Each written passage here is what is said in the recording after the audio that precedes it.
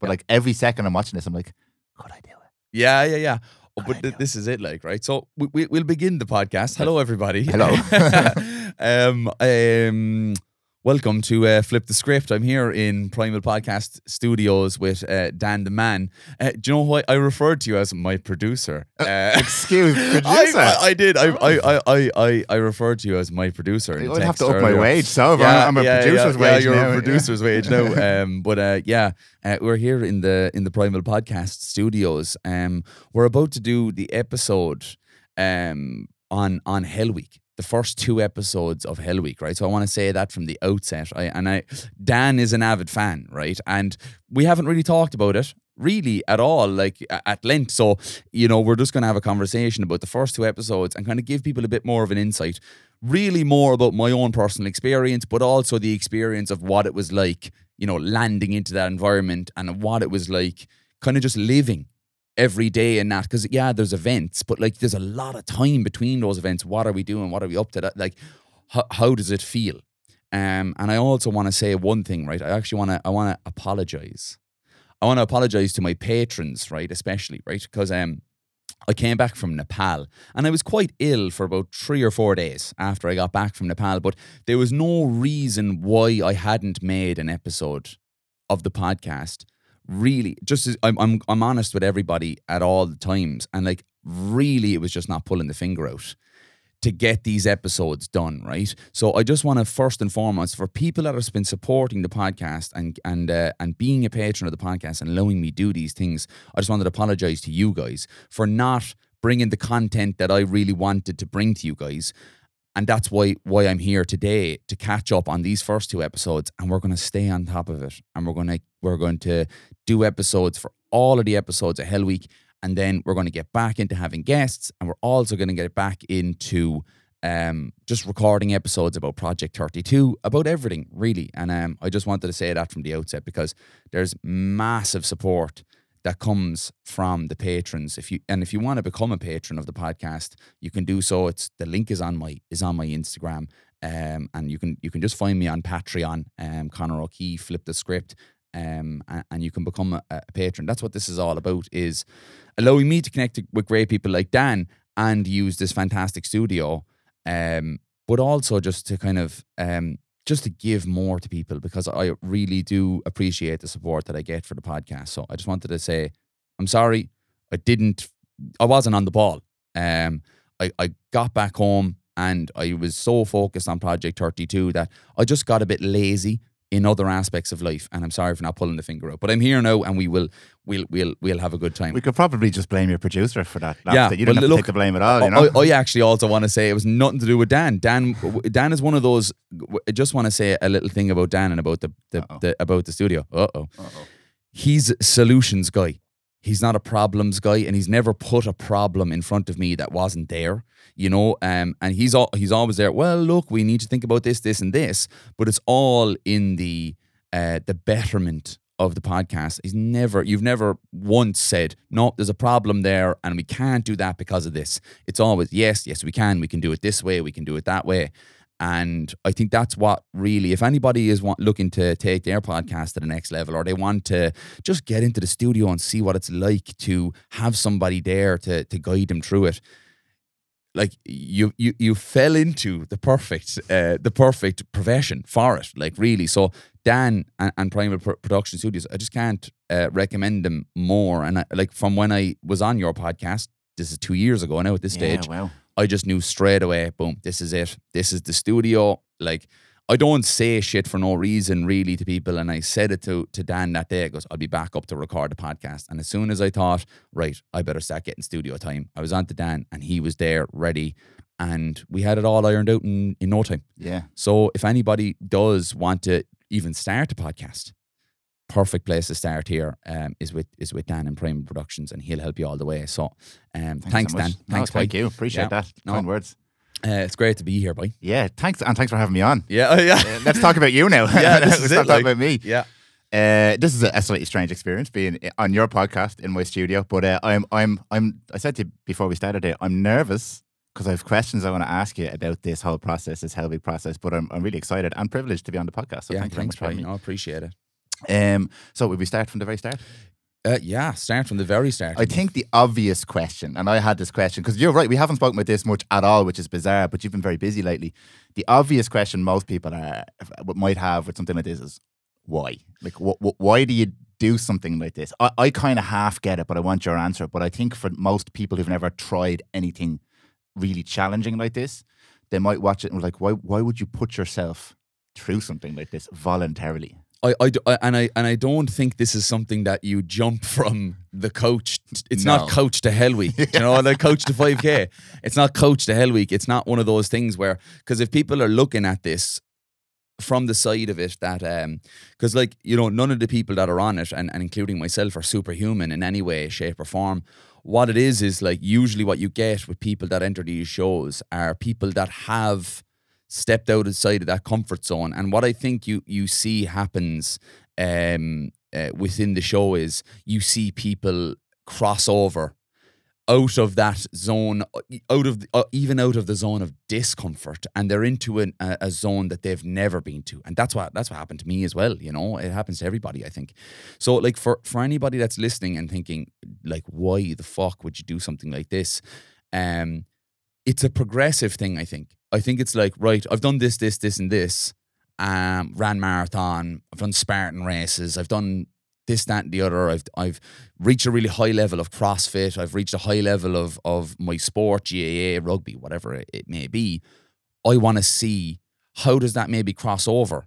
How does that cross over to doing something like this? And even me, because I've got a fairly eclectic background of sport, and I've got a fairly varied background. So I've Thai boxing, ultramarathon, rugby. I've done things that have taken an awful lot of get up the fuckitness, you know, get up I to like that, fuckitness, you know, like just get up off the floor, wipe yourself off and keep going. And I think I thought at the start, I was like, I probably have a bit of a pedigree for this, like, you know, even more so than some of the average people out there, right? Like, you know, I am an average person, but I thought that maybe I might have had a bit of a leg up in this. Completely wrong. You know, it's because it doesn't, nothing prepares you for it. Because even with fighting, right, you can control an awful lot of aspects to that. You know, you can't control what your opponent does, but you can control how you react to them, how you learn from them, because you actually have to learn. You have to learn in the ring. That's another aspect of fighting that people don't actually know is you go in and fight, but you're trying to learn from your opponent. It's like, okay, he always leaves that fucking right hand out. As soon as he throws that right hand, he leaves a drop, and then you're able to get, you know, you're looking for that shot then to counter and all these kind of things.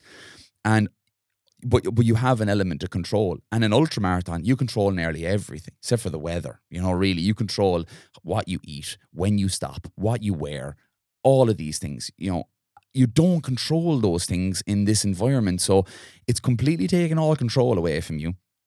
And it's also putting you into an environment where you're being tested physically, mentally, emotionally, everything. So for people that ask why, I think for me, I had seen the first 2 seasons and I thought, well, it goes back further than that for me, really, because I wanted to be a ranger. I was going to ask you, yeah. You know, and I said that on the show. I think it's the opening scene is me saying that I wanted to be a ranger, and I did, and it was because my father was a soldier. He was, and kind of still is, my hero, or I suppose the person that you look up to. You frame yourself as a man against the person, and I thought, right, I want to go into the army. I want to be an officer, and I want to try for selection. I want to be a ranger, and it was naive as well. I was naive about it too. I'll say that from the outset, but I really wanted to, but I made poor decisions. I took the easy option, the easy route. I fell into a job that paid me a lot of money and gave me a lot of perks and gave me, this opportunity to reinvent myself after Thai boxing had died off. And I slipped into this comfortable life of getting up 9 to 5, eating my fucking breakfast rolls and sipping fucking milky lattes and selling cars and talking shit, and then going out at night, getting drunk, trying to chat up girls and dressing all nice and wearing €1,100 jackets and all this kind of shit, right? Like bollocks, right? Yeah. Like, honestly, total horseshit, but like, I felt that it was just comfortable. It was known to me, and it didn't push me out of my comfort zone whatsoever. And I stayed in it, and I got old. That's what happens. You get old. You start at 23, and what I mean old for what I wanted to do, right? So you get old in terms of like, I started at 23. I did all of that type of shit all until I was about 28, which put me too old for cadetship, for what I wanted to do. And by that time, I had no confidence in myself anyway. I had no confidence, and I had to rebuild my relationship with myself. I had to rebuild everything. And then I started to rebuild that relationship later on in life. And I started to also push myself, like in ways that I even hadn't done in Thai boxing with ultramarathon, right? And it was in that time then. So you're kind of rediscovering that I, like, through my time in Thai boxing, I really discovered that I was tough.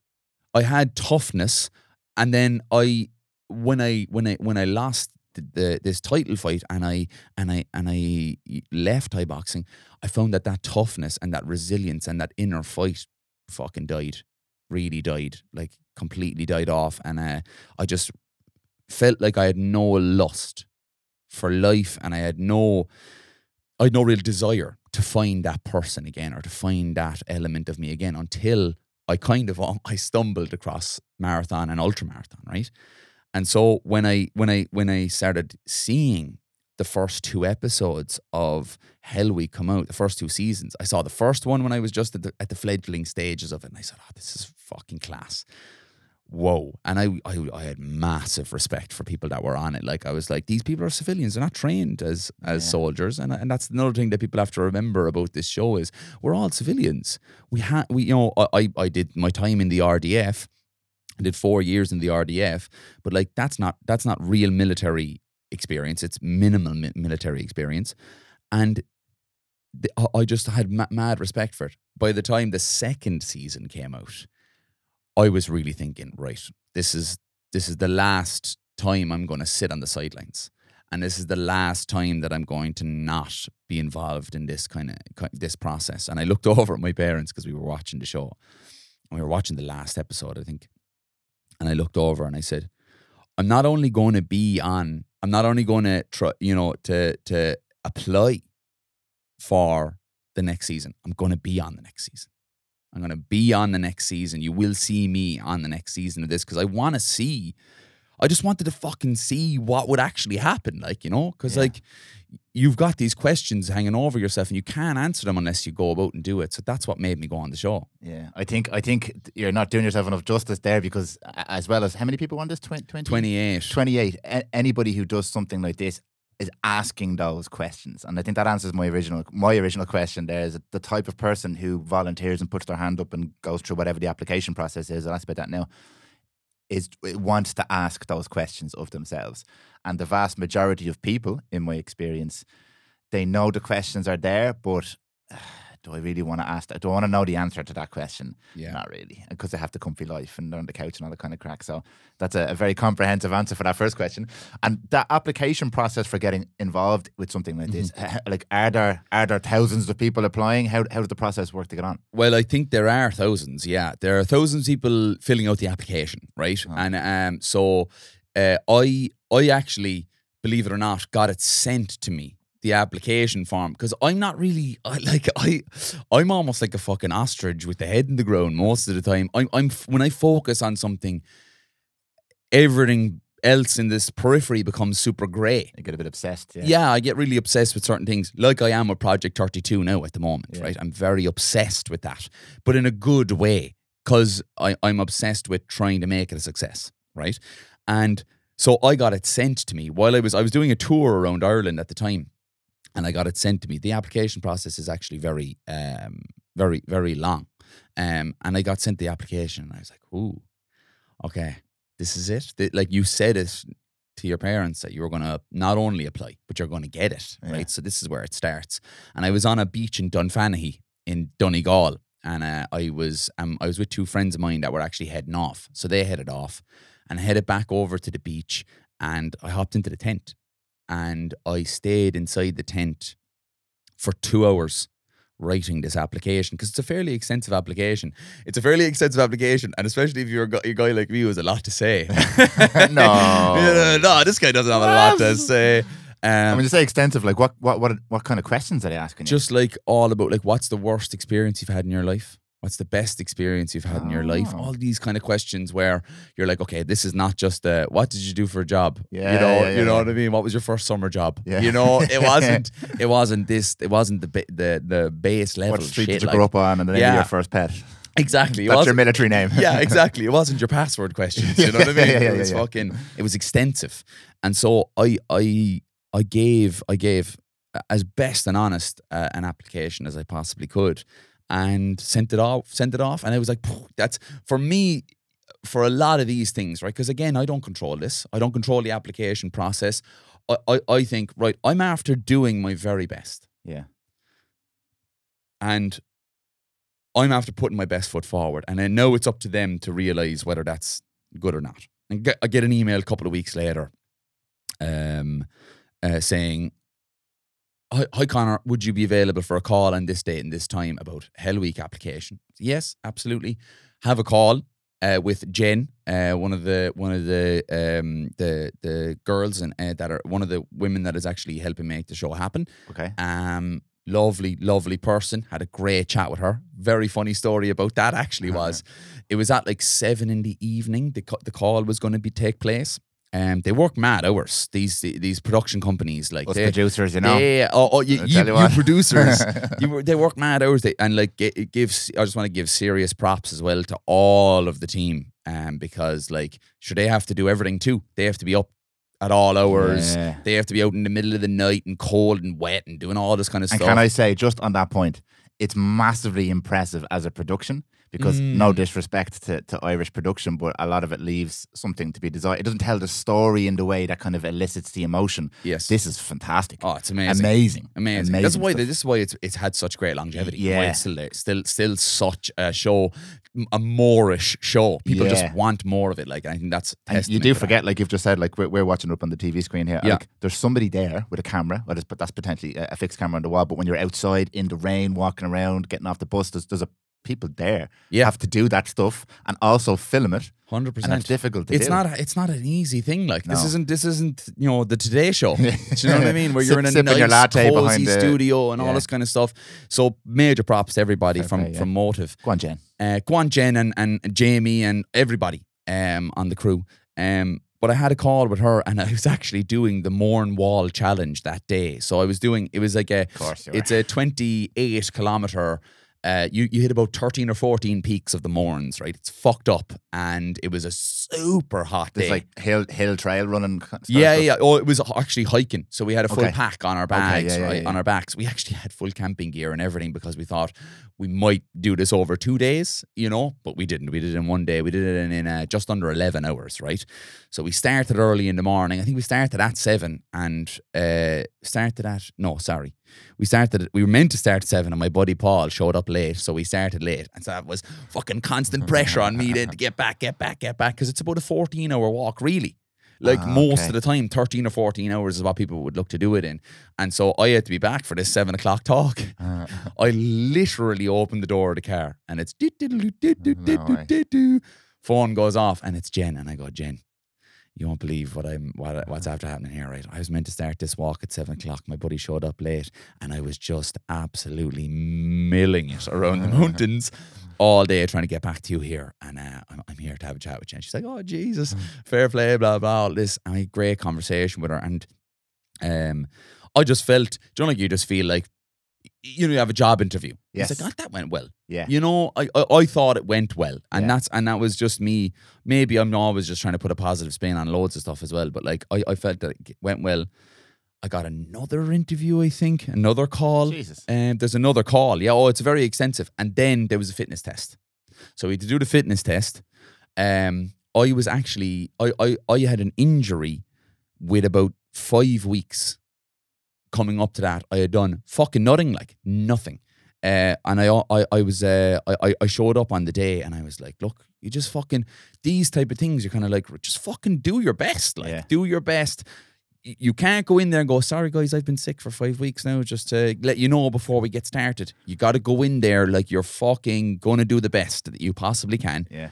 And that's it. There was no excuses or whatever from anybody. So why would there be an excuse from me, you know? So we did this thing. We did carries. So we did a farmer's walk, timed farmer's walk, where you have to walk. You can't run with these, I think it was 50 kilos. So it's 25 in each hand. And the men and women had to do everything the same. Wow. Same as in the show. So they all had to do the same thing. And then it was a bleep test. Bleep test, I didn't do the best. I think there was 2 or 3 people that were still running after I had actually gotten too slow, got too fucking tired basically. Yeah, yeah. And then the last one was, there was a push-up competition, which I'm horrible at. I've got the fucking longest arms in fucking Western Europe. I'm terrible at press-ups, like, you know. Just go till you can't do anymore. Go till you can't do anymore.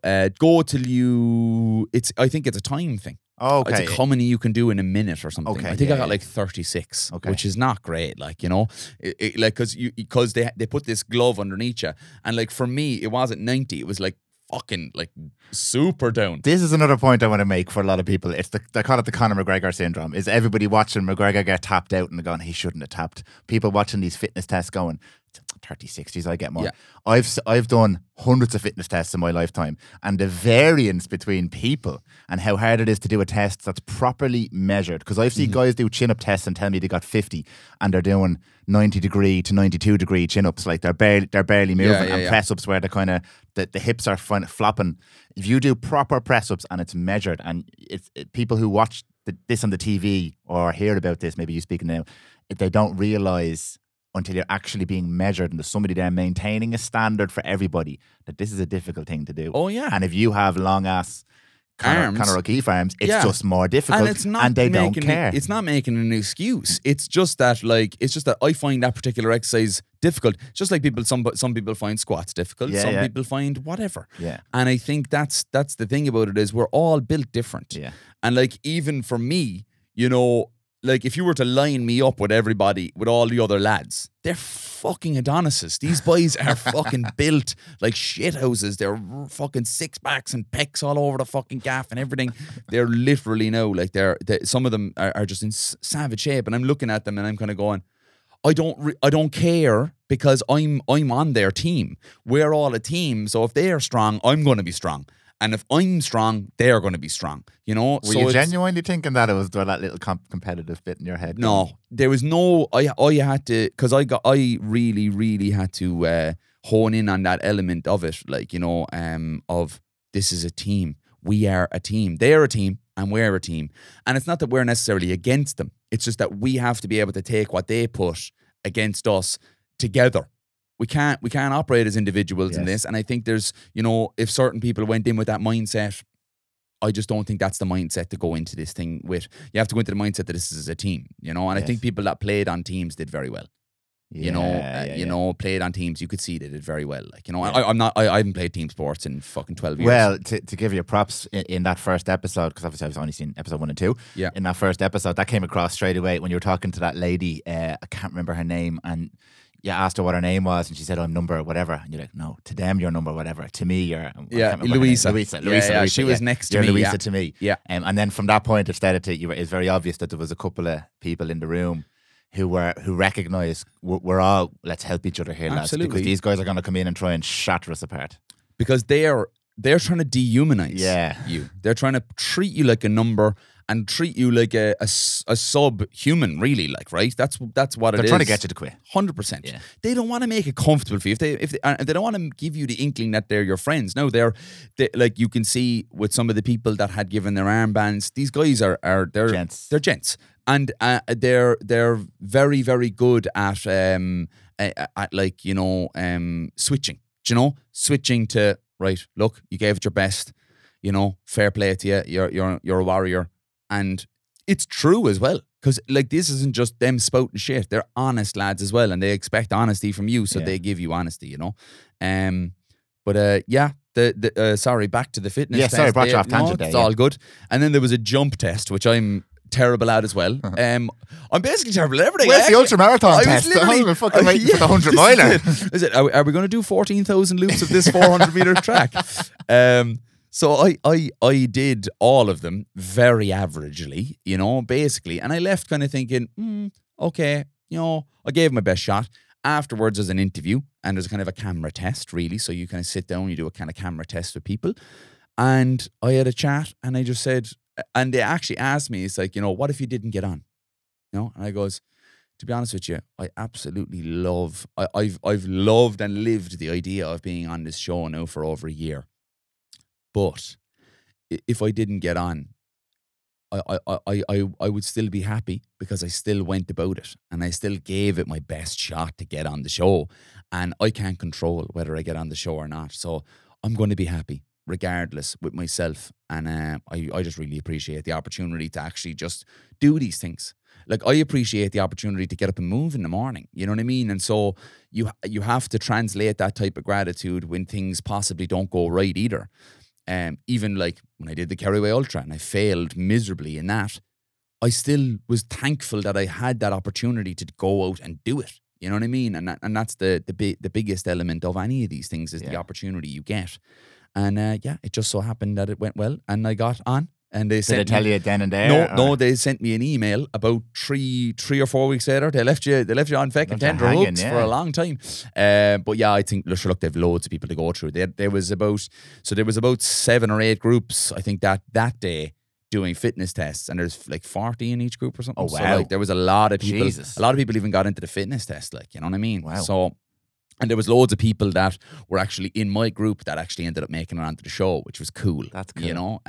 So there was a lot of people that we were having a bit of back and forth with, a bit of banter, and they actually ended up on the show. That's cool. Deco, the professional boxer. Yeah. We had a great time On Declan, together. a few push-ups now, Declan. Yeah. He was there fucking... He was there giving me, he was like, where are you from? And I was like, I'm from Cork. He goes, you have some poxy accent on you. And I was like, you bollocks, like in front of everybody. Like, so I was taking the piss out of him then for being a Jackeen for the rest of it, like, you know. So it was funny then that he ended up on the show then as well. Like, you know, people will know him as the Hemlet guy. The Hemlet, guy. yeah. Get your Hemlets. And I was I was looking over, I was like, Deco, boy, Hemlet, man, Hemlet. Helmet. But then it was just a waiting game, and got to the day then when we all met up. And what was the wait between when you found out? Oh Jesus, man, it was COVID, like, so I was being pushed around and swapped so around. when was this process? This time last year. Oh wow. Yeah. Okay. Yeah, so there was a good bit of time, waiting, like, you know. It's funny when you watch these shows because like.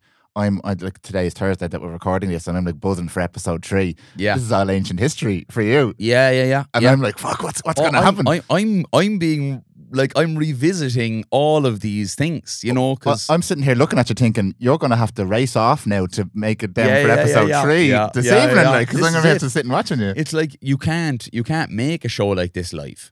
Oh no, you can't, because there's so much going on. There's so many people involved. You couldn't make it live. No, like, there was a part of me that kind of think, you know, the voyeuristic nature of human beings. Yes. You could make a Big Brother type show out of the dorms. Yeah, because it's all human interaction. Yeah. You know what I mean? And there's lots of things happening and going on in there. You know what I mean? So, and there's lots of people just getting bollocks naked. When I saw that, the first show was like, there's no changing room. There's no nothing. It's just like, boom, and you just have to strip off, and everybody does it, like, you know. And it's weird. It's like immediately there's no stigma.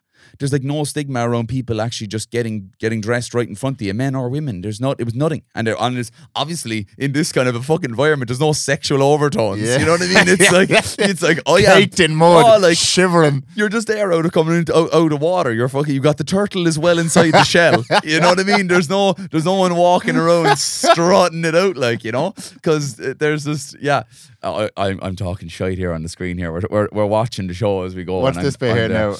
I think I was just telling people to eat as much as they could. Oh yeah, you know, just trying to be this fucking, you know, oh yeah, I'm gonna try and be a leader here and tell people to eat food. It's like, funny the way they edit these things as well. They edit them creatively to create characters out of people. Absolutely. And look, they do edit it in certain ways, but like, to be honest, if I said it, you know, if I you said did it not and say I did it, you know, it was like, it's it's just it is weird, you know, when you see it back and you kind of go, there's so many missing parts and links and stuff, but it's all part, like every single show does that. Yeah. Every fact. show, Yeah. know? I'll ask you a bit about that now in a second, the combination of the cameras and all. But just the point you made there about you're in the room and no sexual overtones and people just taking their clothes off and stuff like that.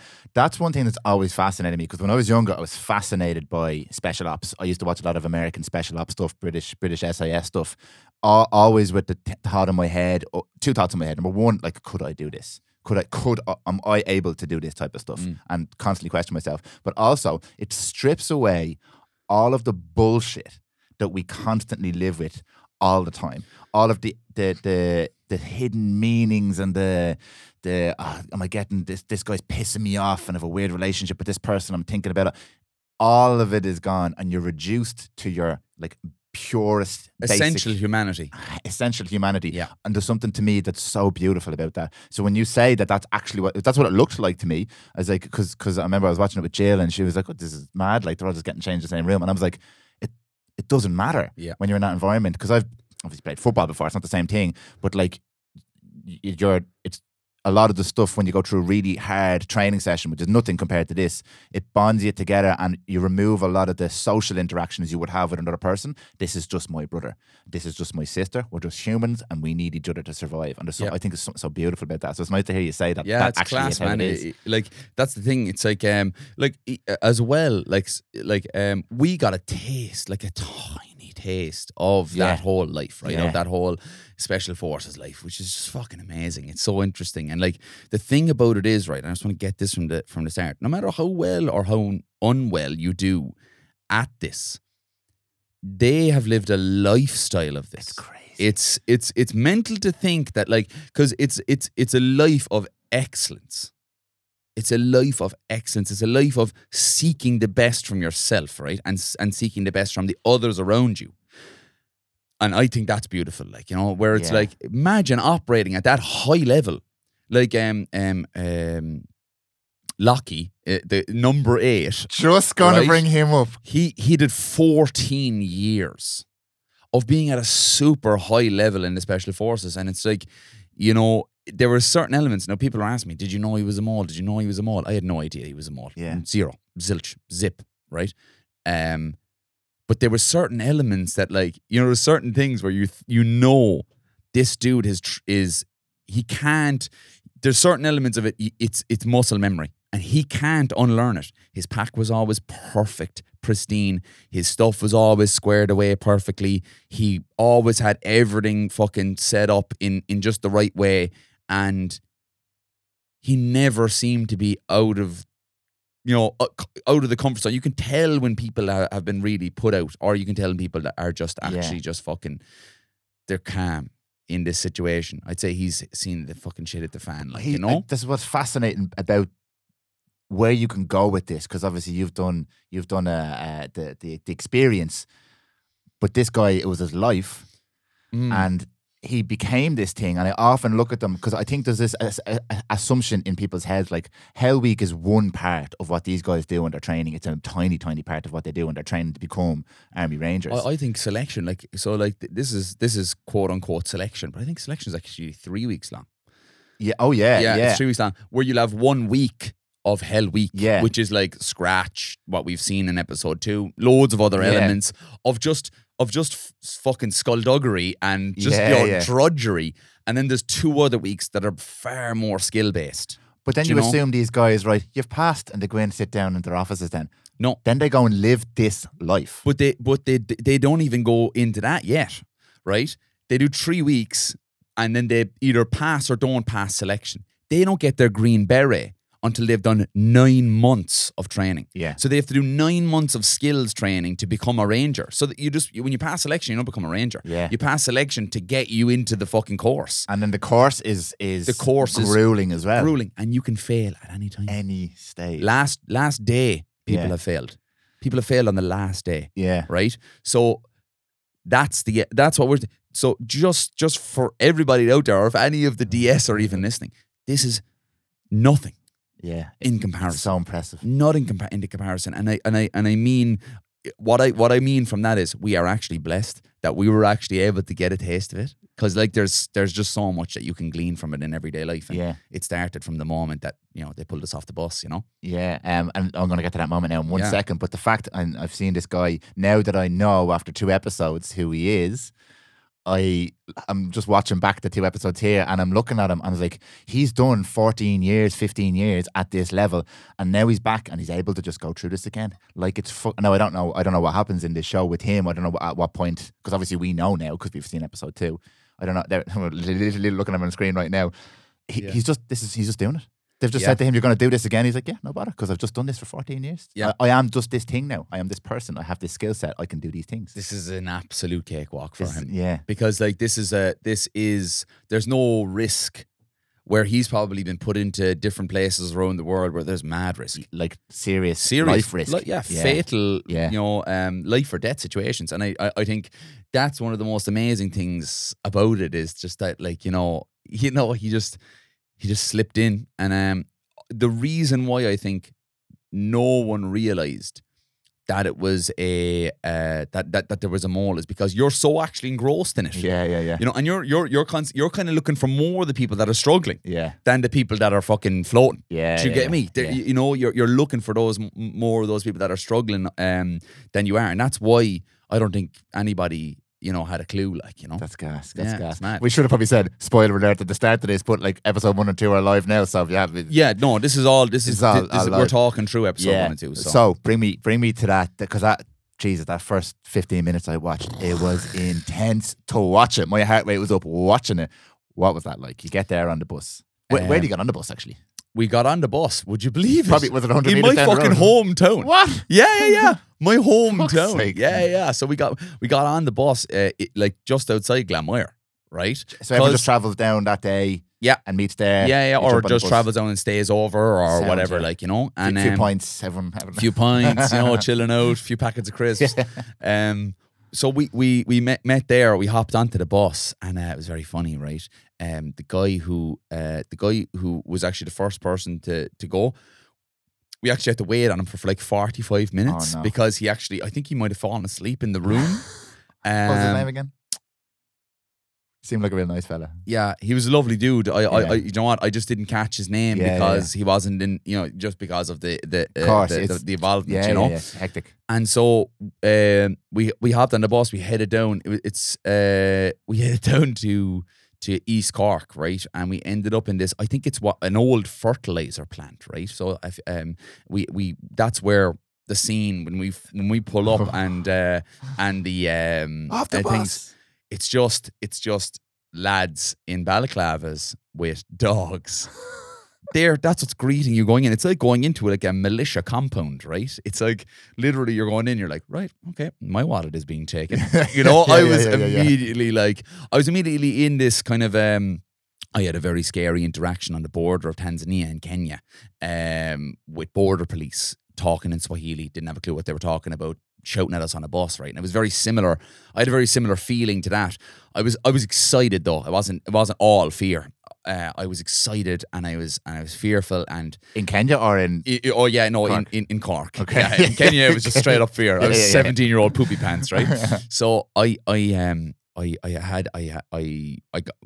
getting kind of like a bit riled up, and then this truck pulls up in front of the bus. I didn't actually see that happening, but it pulls up, stops the bus, and then Jer comes on and get the fuck off the bus. And then obviously Ellen cracks Laughing. a smile, Yeah. and she just gets pegged straight away then, like, which is funny, like, but I tell you straight up, right? I didn't expect it to be just that high level of just physical and mental stress straight away. That's what I really wanted to give the chap who was the first person to go out. I really wanted to just kind of explain to people the situation that he found himself in, right? Because we were immediately taken off the bus and we were put into squat positions, put into stress positions, which are designed to stress you, to stress your body and have you thinking, what the fuck, you know? So we're in these mad stress positions, but then they have us crawling through muck in our things. And the muck is just gravelly muck. I had cuts all up my legs from the very get-go. From that first 10 minutes, my legs were cut to bits, like all in shreds. And my elbows were also fucking goose. They were just cut up straight away.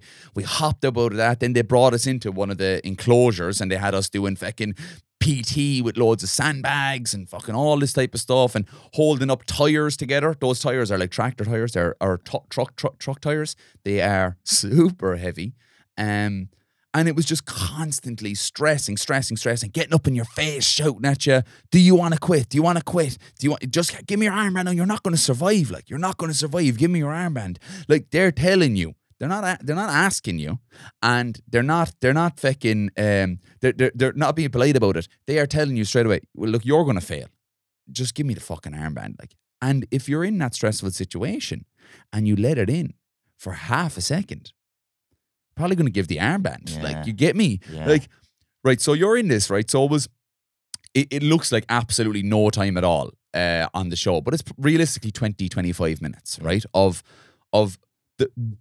picture the hardest workout you've ever done, but now add mucky gravel and people shouting at you that you're fucking useless and kicking muck in your eye. All of these elements, add all of those, and then kind of think about it, right? And I think what actually happened for him, I don't want to speak for this man, right? And what my experience was from that situation was, this is a week, and I'm in this physical state. You could see him; he was exhausted. I'm exhausted 20 minutes in. Now, what got me through an awful lot of these things like scratch, and got me through like the things like, you know, when we're doing those kind of PT things and all that, was this will end. This will end. I don't think he had that voice that was telling him at that time, they can't do this for a week solid. They can't. No one is going to be able to do this. No one, including them. They couldn't actually fucking stay shouting at us for that fucking long. You know? So if you can get into your mind, this will end, it will help you. Just those simple things. And I talk about mantras, and I actually got fucking ripped apart on Twitter. Did you? Yeah, I was like, fucking mantras. You know, like, that was all they said. Like, you know, it was like people talking about mantras and me being a loudmouth and all that kind of stuff. I find it fucking brilliant. Like, it's hilarious because I think I'm in the position. I'm in the position to laugh at myself, and I'm in the position to poke fun at what I'm saying. But like, if you don't have those little sayings that you can fall back on, I think it does make it tougher. And I think that's why he handed his armband over, because he was like, right, look, he was just being honest with himself. Yeah. And I actually respect that. I respect that he was just going, right, I'm not gonna survive a week. Boom.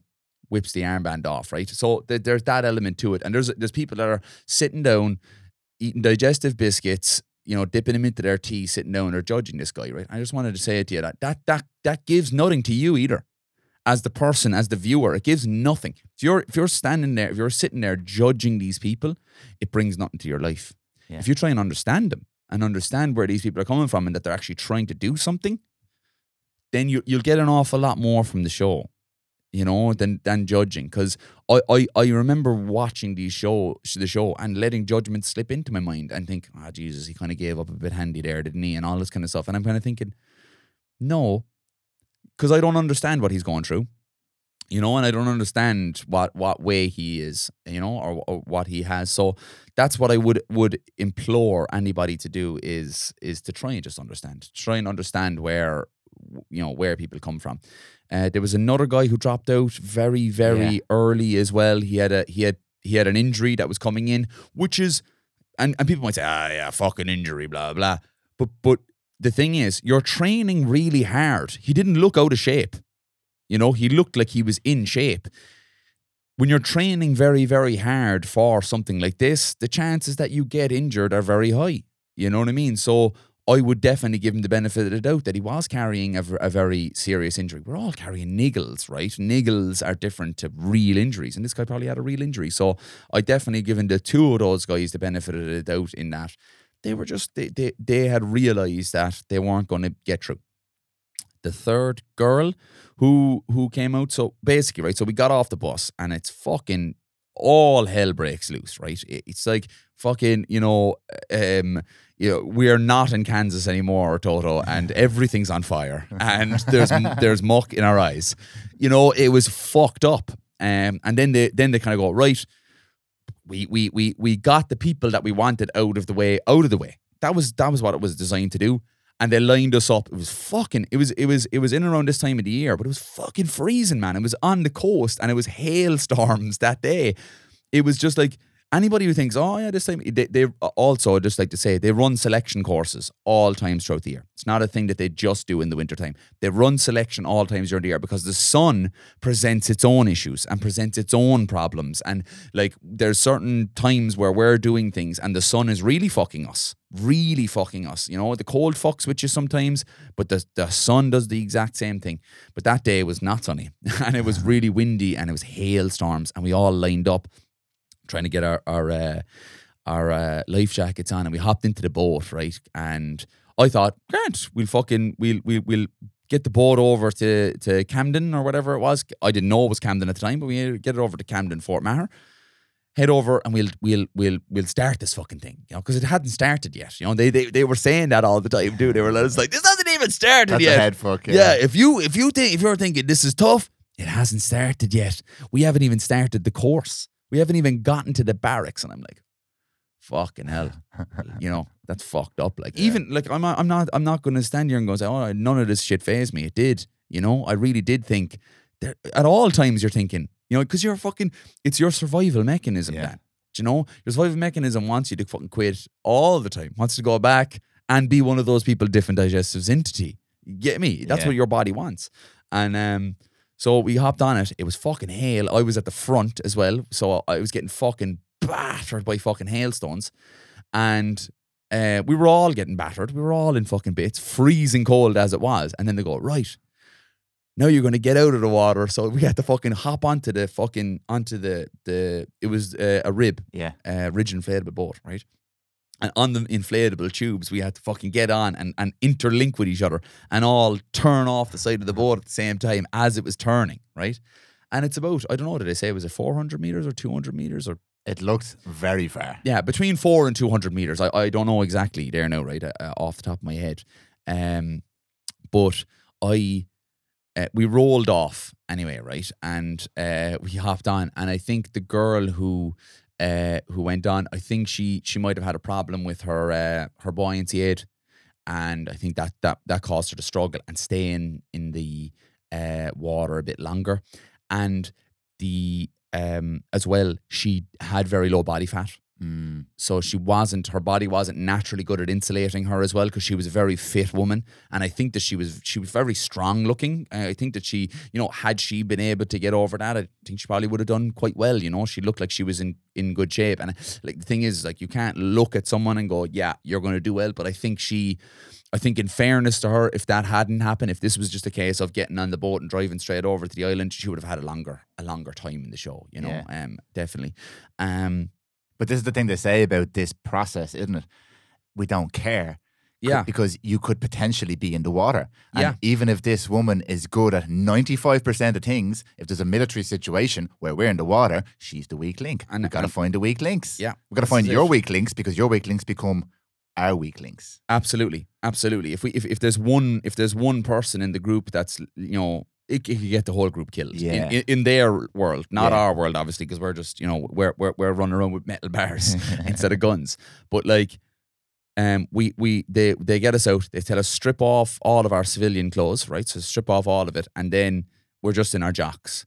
And then so we're in our jocks or our brand knickers or whatever the case may be, and we're standing there, and Ray then starts his monologue. And it's really testament to him as well, right? That he's very matter of fact. There's no drama. There's no emphasis on anything. It's very monotone, and it's very like, look, you know, we're going to put you through hell here. It's going to be the hardest thing you've ever done in your life. And so if you feel like you're not going to be able to do it, I would just suggest to just quit right now. And he also said something at the start that stuck with me. And it was one of the things that I actually thought about quite a lot, especially when we were in transit. When we were in transit from kind of event to event, I often thought about this one thing he said. He says, we're not looking for people to pass, scrape a pass, scrape by. We're looking for people to excel. And I really took that on board. He said, we're looking for people to excel, not just scrape a pass. And that's what I did, try to do, was excel at everything I could. So like if there was any way, like in Scratch, I was always trying to be first. I was always trying to be I was trying to give it socks when giving it socks doesn't necessarily give you anything. You know what I mean? It's not a race, and it's not a thing. It's just an honest effort. What's my honest effort in terms of excelling? And I just tried to do that at all times. And I think that was, I actually have to thank him for that, actually, because for him saying that, I was absorbing it. And I was like, right, we can't be middle of the packers here. We have to give it our honest effort, because and if my honest effort is the front, it's the front. Do you know what I'm saying? And and I took that on board right then and there when I was standing shivering in the dark listening to him talk. And because like we landed at around 3 o'clock and it was dark, right? So I'll just tell you now how much, because it was this time of the year. You know what I mean? It was like starting to get dark. It was starting to get kind of shitty. And so there was a long time there where we're just like, you know, we're trying to swim, you know, into the thing. The boats are driving around for ages. Like it takes fucking 5 seconds, I'd say, to get from that fertilizer place to thing. But they were driving around for ages, just making us cold and making us miserable and make us want to quit, like, you know. And I just think it was, you know, it was a fair play to everybody who got on that bus anyway, first day, but fair play for everybody that lasted on those stages. And then they goes, right, get your shit together. So they got us all down. And then that was when the shit started to really kind of actually get really hard then, because everybody is trying to fucking sort out their lives. So there's 25 people left, all trying to sort out themselves, like, do you know what I mean? Get themselves ready and stuff. And it was madness, carnage. And like, especially, there was Kenny who kind of came to light in the early on in the first 2 episodes. Really lovely chap. He was hypothermic. Because this the farmer? Yes, that poor man. Oh man, I felt it was. Did he say on he had? He has bipolar. Bipolar. Yeah. So poor man. You could see it in him. Yeah. And like, I think, to be honest with you, like, he just kind of, he never let anybody else know that. It was kind of when he said that to the DS, I think that was kind of letting them know in confidence that, like, you know, he's other battles that he's fighting while all of us are there. Do you know what I mean? While everybody else is there. And I really did feel for him as well, because when you do get into a hypothermic state, I've been in a hypothermic state myself before, you can't think properly. Yeah. You can't move properly. You don't make decisions well. You're irritable, which doesn't make you great as part of a team. And he wasn't irritable at all, really. No. And he never really gave an inkling that he was, you know, that he was even in any way put out. You know, he was just like, oh, I can't sort out my shit. Like, he couldn't sort out his bag, like, you know what I mean? And that's plain and simple. Like, and it was the hypothermia, and I think mixed with, I don't want to make any inferences because I don't know about bipolar disorder, but, you know, that definitely doesn't help, you know? Yes. So, and he got done for eyeballing the DSs a couple of times, but I was looking at him thinking, I just don't think he understands. I think he's trying to get clarification on what he's supposed to do. Absolutely. And they were like, you eyeballing me. But we do that. Yeah. You know? I look for visual cues. Like, am I doing this right? 90% of communication is nonverbal. Yeah. You know what I mean? So like, it's like, you can have a full conversation early with someone with no words. Yeah. Did you get me? And we you know, like, everybody who's been on a bus or a train or something like that knows that. You know, you're giving eye signals, kind of like, do you want a seat? Or do you know, that kind of thing? You're not saying anything to anybody, but you're able to. Don't fucking sit beside. They don't know. Or be really eager. You know, if someone comes over and tries to go, oh my God, here, it's a free seat here, and it's actually, I've warmed it up and all for you. Yeah, I've warmed it up with my bum.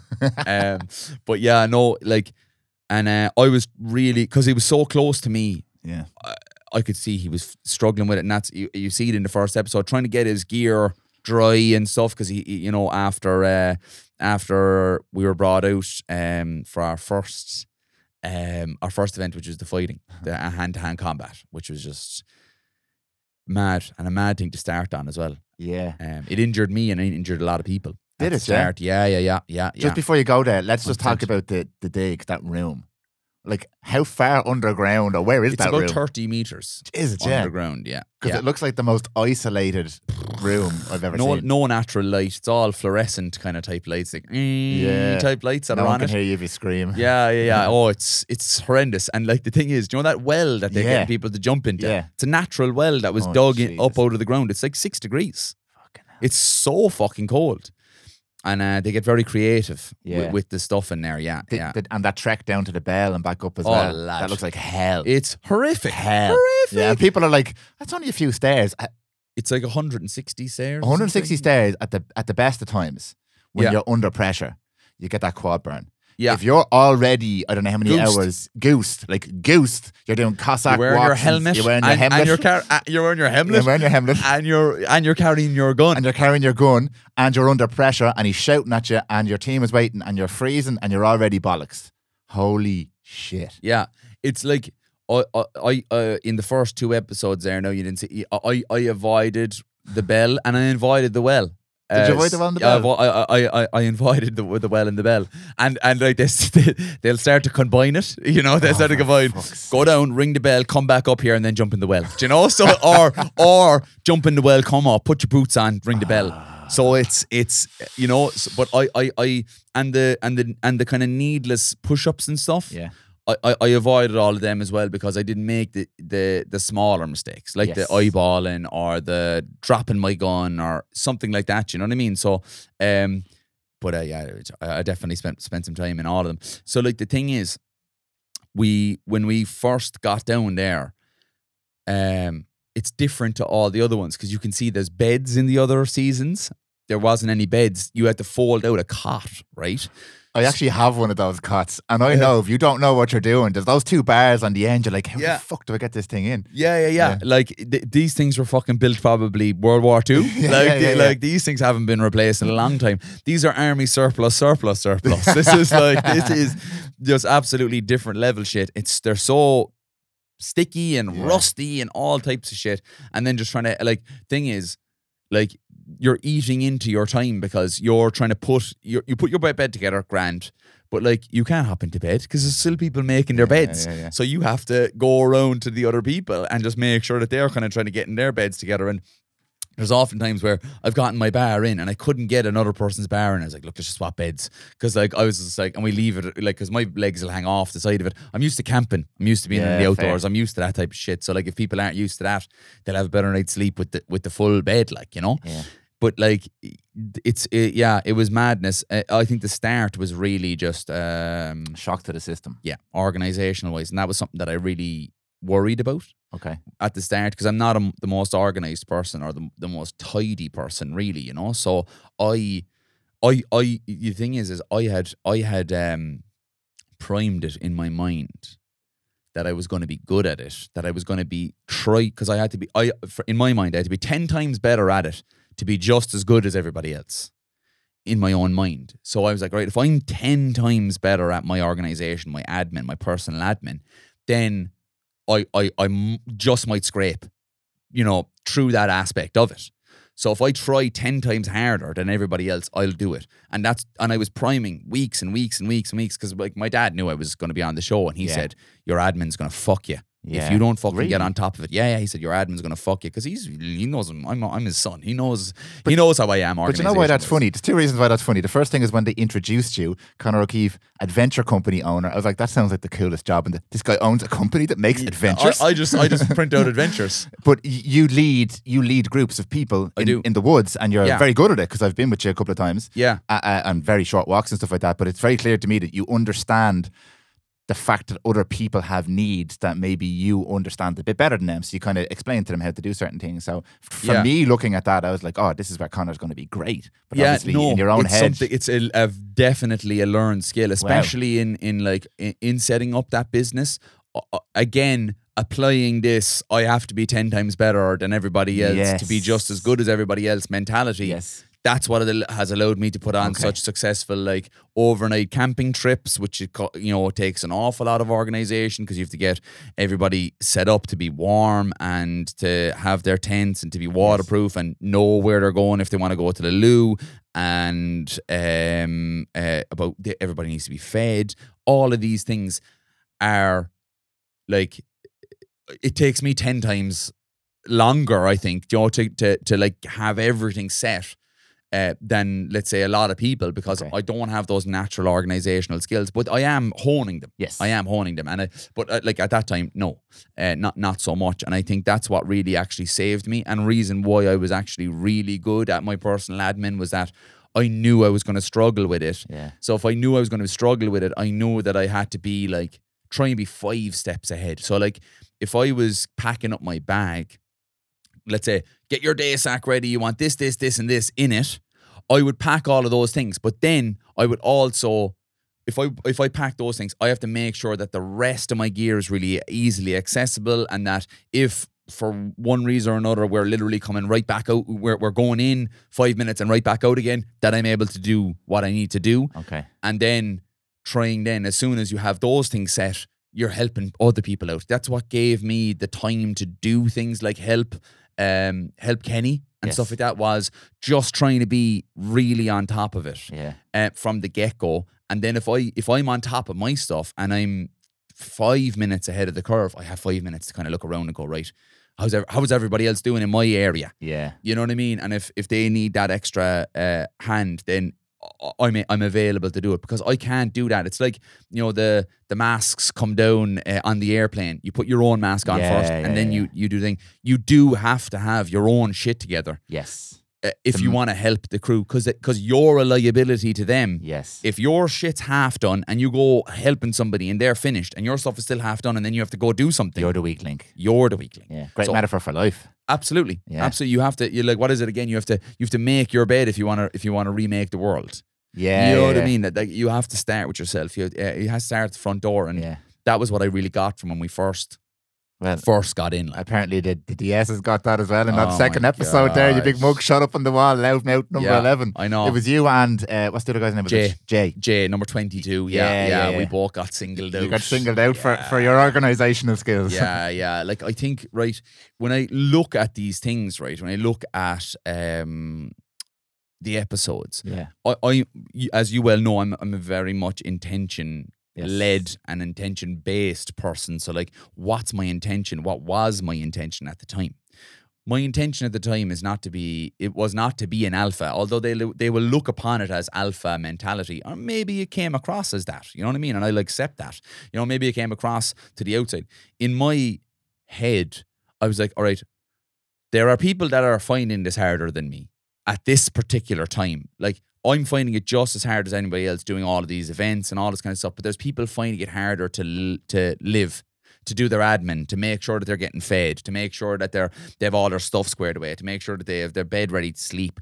They're finding that element of it harder than I am, right? And I think from my time in the outdoors as well, I had a better idea of, I think I just might have had a better idea of just how important having your fucking shit together for sleeping and eating is. Yeah. And so I just wanted people to have the benefit of a bit of experience that I had, and maybe that came across as pushy or as Lisa Simpson-y, the Lisa Simpson know-it-all attitude, and I definitely accept that there could have been those overtones of it, Yeah. And I can't speak for Jay. I can't speak for Jay and what he thought, but I'd imagine his intentions were much the same, And he's getting he was getting mad heat from the DS. Yeah. He's getting mad heat, and Clap, boom. the clap boom didn't go down well. But I look upon that and I kind of think, right, what was he trying to achieve with that? He's trying to, like, do you remember I was saying at the start, those people that didn't have that fallback, that didn't have that thing that they can, something that they could say to themselves to bring themselves out of the shit, because you can really get stuck into the shitness of it. And I think maybe he was trying to inject that element of it, like, you know what I mean? And, you know, I think his intentions were there. You know what I mean? Oh, yeah. I think it came across a bit kind of like cringy for people, but I think his intention was, let's boost people, let's give people the boost. And I can't really speak on Jay, but like I think both of us wanted the best for everybody else, and I think that's what we tried to do. And if it came across then as know-it-all-y or whatever, then I definitely accept that too, like, you know what I mean? Because it could have, like, you know. Well, as a viewer, now I was biased because I know you. So I knew what you were doing because I know you and your style. So for me watching, I was like, oh, fair play to Conor. Now Jill, my fiance, doesn't know you. She knows of you, but she was like, oh God, Conor's doing very well. I had to kind of calm her down. She's like, oh, Conor's doing great, isn't it? Look at Conor helping that. But look at Conor. I was like, all right, calm it down. Yeah. So as a viewer, Jill was very impressed. But what's really interesting to me is how they can, with the show part of this, how they can change you and Jay into almost like the anti-hero. In the second episode, where you had the mug shots and the DSs all sitting around chatting about you, and they're saying to Lockie to make it difficult on you, and like, maybe the guys do need to reel it in a fucking bit here, but that's only the show creating the drama around this. I could see what you were doing, and I've known guys like Jay in my life, and would have initially been like, fuck this guy, who does this guy think he is? But then I'm like, no, he's genuine in his way. He is trying here to lead. It's styles, isn't it? It's a style. This guy, and his style is very abrasive to most people because it challenges people, and he's confident, and he's kind of the jaws going in the interviews and stuff, and he doesn't come across as immediately likable. But then when you realize what he's trying to do, you're like, this guy, it's his style of motivating. He could have just said, fuck all you guys, I'll do my own thing. He didn't. He was constantly talking and trying to motivate people, as were you. So it's a really interesting dynamic to watch. Yeah, it's it is, and I think look the editing as well. To pit us against each other. I never had a alpha off with him. Ever. It was never like that. I never looked at him and thought, who the fuck does he think he is saying all this shit? I'm a person where I have leadership qualities, but I'm a great follower. Yeah. If somebody is a good leader, and that's what happened when Lockie took over. Yeah. You could see that at the end. He was saying, look, he actually could take direction. I was like, yeah, I can take direction because you're a great leader. Because you're very good at doing it. I recognize you're making good decisions. You're making good decisions. Yeah. You're doing very, very well here. All right. You're a guy I can row in behind. Yes. And you're a guy I can be the number 2 or number 3 or second string. Yeah. Any day of the week. Because he could lead and he did it properly, So... and I think that came across, and I can't speak for anybody else, only that for me, I just thought that, there were certain people that did great jobs, and there's certain people that will come out of the woodwork in the future that did great jobs, and trying to emulate those. And I didn't do a perfect job of anything. I was never perfect at anything. They're not looking for that either, looking for an honest effort. You know what I mean? Yeah. And I never did anything perfectly. And I don't think anybody did really, and I wasn't the best at everything, which was another thing that I had to get over. Me coming in here, I thought I was going to be the best, the brightest star in the sky, I wasn't. I wasn't the best. I wasn't the best recruit. And I wasn't the best at each event. There was somebody who might have done something better than me. But I just wanted to give an honest effort for myself, you know what I mean? And I think that's another barrier I had to get over was, you're not going to be the best. That's okay. Just fucking keep plowing on. Yeah. Keep giving an honest effort. Keep helping people where you can. Keep doing your own best job. Okay. Yeah. Okay. Right. The bit everybody wants to know. You're out there punching women. Oh, yeah. The fighting. Yeah. Like another element where I thought I was going to have a good showing, but like the way they set it up with the 2-on-1, you can even see Declan, professional boxer. He kind of was like, He did very well, to be fair. Very, very, Yeah. very well. But like you were struggling because there's two people on you. It's interesting. They even said it in the show there. Like, we know he's a professional boxer. So he put two big big dudes. monsters against him because Yeah. his punches won't have as much of an impact. And I could see by him the way he's moving. This guy knows how to throw punches. Yeah. These guys are just big meat Yeah. in front of him, and they were absorbing the punches and they kept moving towards him. Yeah. A question everybody asks when they see this stuff on TV, because and I know you're going to say this over and over again. It doesn't matter that it's a TV show. There is editing, but this is real when you're there. How real is that fight situation? Like in terms of actual fighting, like street fighting or whatever the case may be, there's nothing. Even Thai boxing, getting into the ring doesn't actually emulate a street fight, like, you know. Of course, like, yeah. You know, or There's rules where and- you yeah. find yourself in hand-to-hand combat, you know, in the situations that these guys are training for. It's life and death. Yes. You have to kill this person or they'll kill you. You know what I Yeah. mean? Which is a hard thing to even wrap your head around. Yeah. Like the other day, a ladybird landed on my shoulder and I brushed it off and I think I damaged its wing, right? I brushed it off thinking it was a bee or a wasp or something, and it damaged its wing, and I was like, oh You my bastard. God. Oh my God, I'm after damaging the wing on this poor little ladybug.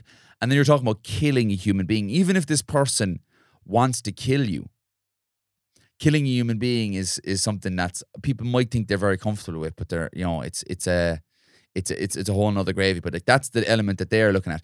It's real force, and it's real, like, you're in a situation where, like, you're brought out into the fucking dark in the middle of the night. This is midnight, right? Going on my own fucking inner clock of what time we Did kinda they pull you out of landed. bed? I can't remember. Did they pull you out of bed for that bit? No. No, We you were didn't already. we You didn't get were- bed. Yeah, Okay. they just got in. We got all of our shit fixed up, and then they got us out with the bags on and shit. And we hopped out. It's a tough one because usually you're like, I was against a man and a woman, right? So they were the two people that were against me, and the chap, I think it was actually Kenny, was causing me a lot of hurt. And he was actually punching me in the face as well, right? Which is another thing that they kind of said to avoid, right? You have your head guards on, but I think that's more for a clash of heads, Yes. right? But they said absolutely, like, you know, they said minimal contact to the head or something, or no contact at all to the head, and then it's full force contact from kind of like neck to waist, right? Yeah. So you could hit as hard as you want or whatever, right? For me, I was fighting these two people, and Kenny was causing me an awful lot of pain when he was hitting me, right? So I was like, I'm going to fucking hit him back really, really hard. And Louisa, who was number 10, who was right next to me, was not causing me as much damage. So I was hitting her a little bit. I was hitting her like as much as it would take to quell her, Yes. and as much it would take to quell Kenny, who was just a bull, and like he just kept on coming forward and forward and forward and forward, and so like that's the thing. Like when people say like, what about hitting women? And there was another person who was like, it looked like you were pulling back your shots against that girl. Why did you do that? Because I was fucking having the desired effect with that amount of pressure on this person. Do you want me to liver shot this girl, break her ribs, put her out of the fucking show? No, because I'm going to lean on that person later on the line. I'm going to need her part of the team. You know what I mean? And this is what people don't fucking realize is, like, when I'm sparring somebody in Thai boxing, I know somebody who's 85 kilos, kind of same size as me, is going to be able to take a good ass shot. Someone who's 55 kilo, I'm not going to swing the fucking leg at them like I'm going to try and take their head off, or I'm not going to, you know, give them a hook that I would of the same size person, because I'm having the desired effect with less pressure. That it's applicable to the situation at hand. So like me hitting a woman, I have no problem hitting a woman. I'd hit a woman the way that will have the desired effect, which is to stop her from punching me.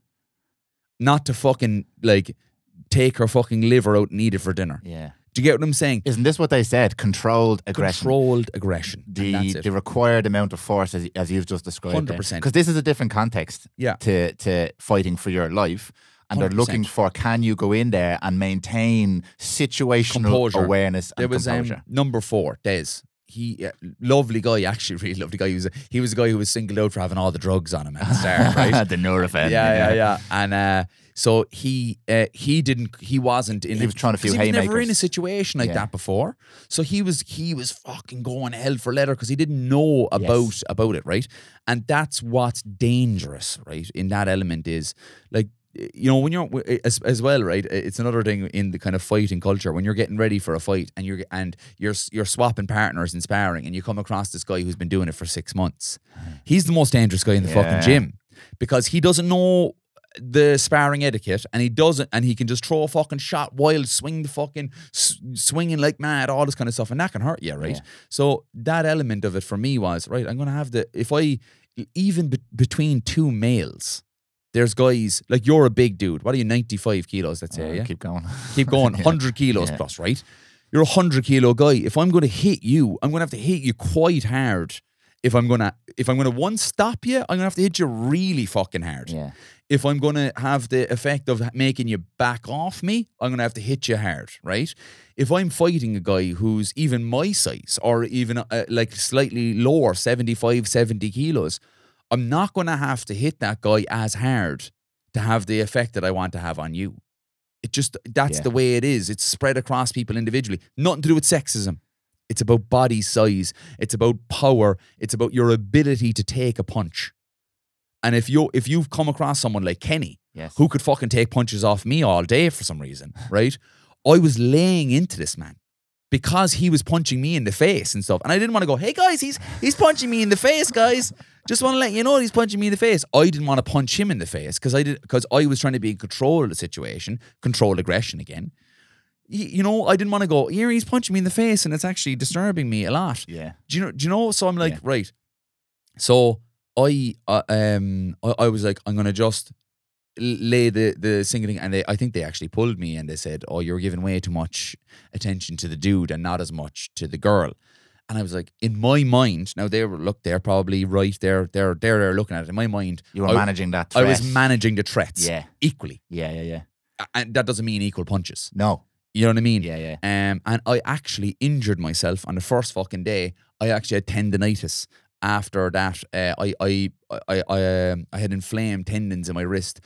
Couldn't really use my wrist like properly. Couldn't use it to carry stuff. From connecting with Kenny's liver so much. From trying to. I think I actually hit his hip bone, and it like fucking twisted my wrist back about. Because you're not wrapped or strapped or anything. It's just the gloves. No, just gloves. And I think I talked to the doc afterwards, and he was like making me do these kind of little exercises, and I nearly folded like a fucking deck chair when he pressed on it, like, and when he pressed down my wrist, and I was like, ugh! And he goes, "Yep, you've got tendonitis there." And I was like, "Yeah, I know I have tendonitis. Can I strap it and get some Nurofen?" He was like, "Yeah, I'll do it after this next event or whatever we were getting ready to go out for, like, you know." And I was like, "Grant." Never saw him again. Never got a fucking ounce of Nurofen. I didn't take one painkiller throughout the whole show. Talk to the dealer now. I should have fucking to the Sally Noggin fucking dealer. I didn't get a fucking ounce of painkillers and no strapping, so I didn't get any strapping for it either. So it was like, do you ever have one of those tendon pains that it's creaky? It's like creaky. I actually had it from hitting a heavy bag. Yeah, really poor technique. I constantly was injuring it, but it's just. Every movement you make with your wrist, you're getting this like and it was like really fucking, I don't know, it was fucking with me anyway for the time I was there. And so like that was, and then they had the kind of wrestling part of it. Yes. And I enjoyed that. I did okay and I did not okay. I got a good one on Mike. Mike was in the ring with me, and I kind of picked him up and threw him out of the ring, and I was like feeling all good. And then I got in with Leo, this is fucking absolute bear of a man from Galway, and he fucked me out of the ring then straight away. Like, it's just the way it happens, like, you know, and you just get the fuck up, dust yourself off, and keep going, you know. And like that's another thing. You're not going to be the best all the time, even though I had a fighting background and all this kind of stuff. I'm not going to be the best at everything, and you just have to accept that, like, you know. And then Clara shone out as this beacon of light. I think every man and woman in the country was like, go on to fuck. She gave a top effort from day one, like, you know. She was just there for it, like, you know. And I think that she gave an amazing effort, like, you know. And then they got to duck out of the PT session at the end then, and the PT session was fucking throwing sandbags around the gaff, squatting, fucking putting it over your fucking head, and then we had to run up and down this hill with it and all this type of shit, like. But it was just that kind of element of it for me. It didn't bother me as much because, like, the element of these people are having a rest or whatever, you know. I'm like, yeah, give them the fucking rest. They well deserve it. They did way more fighting than I did. They're probably more tired than I am even after this PT. You know what I mean? Because it's more tiring. So just get on with it. Yeah, you know? yeah. Get on with it. And just, I want to make one final, because I know we have a few more bits to cover, one final point on that fighting thing, because I think it was actually, I obviously listened to Joe Rogan a lot, and he mentioned this about most people have an overinflated idea of what they would do in the case of a physical conflict. Men especially. Yes. Hard men. And if you've never fought before, and I've never fought before, but I've done a bit of fighting training, and it immediately gave me a massive sense of humility. I'm no longer walking around in the bars or whatever like that going, like I'm looking, because there was a guy I did a bit of sparring with, and he was like 55 kilos, and he knocked the stuffing out of me. I couldn't hit him, couldn't catch him, and every time he cracked me, while I had about 40 kilos on him at the time, he was hurting me, and he was only going half pace. So it rewired what I thought I was capable of in a fighting situation. So that's number one for the bystanders. Jesus, look at the and then number two, you're in a panic.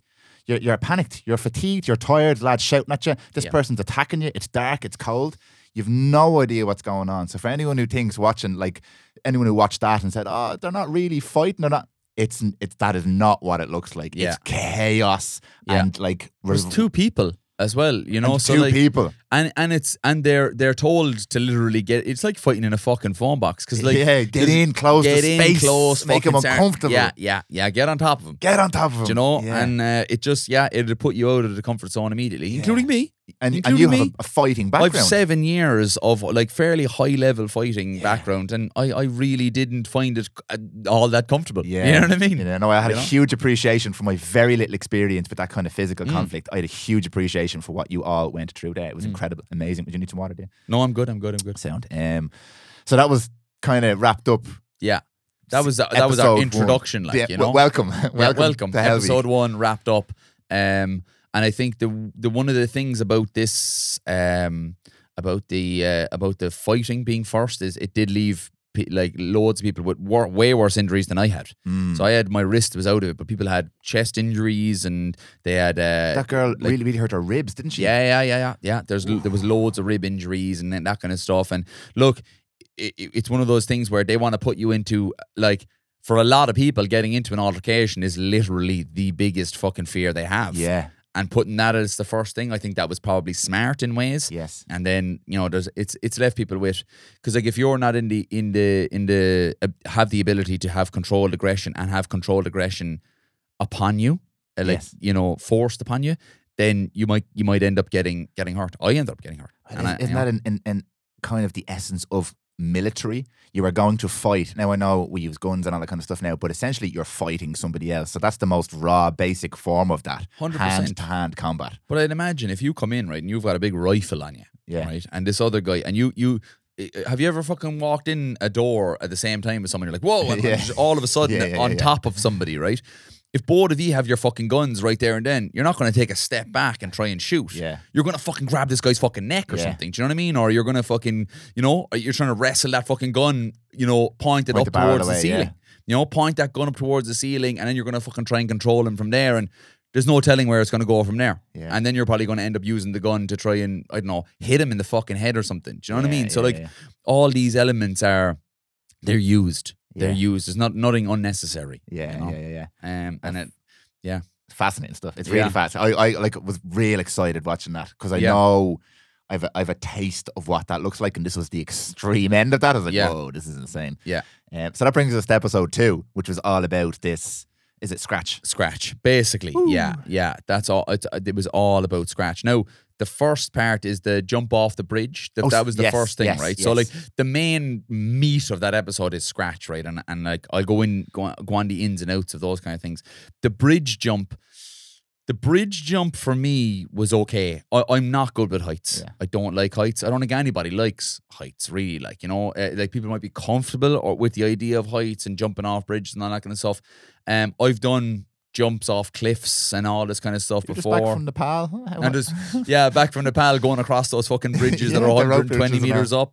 But again, I wasn't comfortable then. Yes. But you have to just laugh and smile through it, like, because you have to get across the bridge or you're not going to be able to climb it. So you have to do that. And then, again, you have to jump off this bridge or you're not going to pass.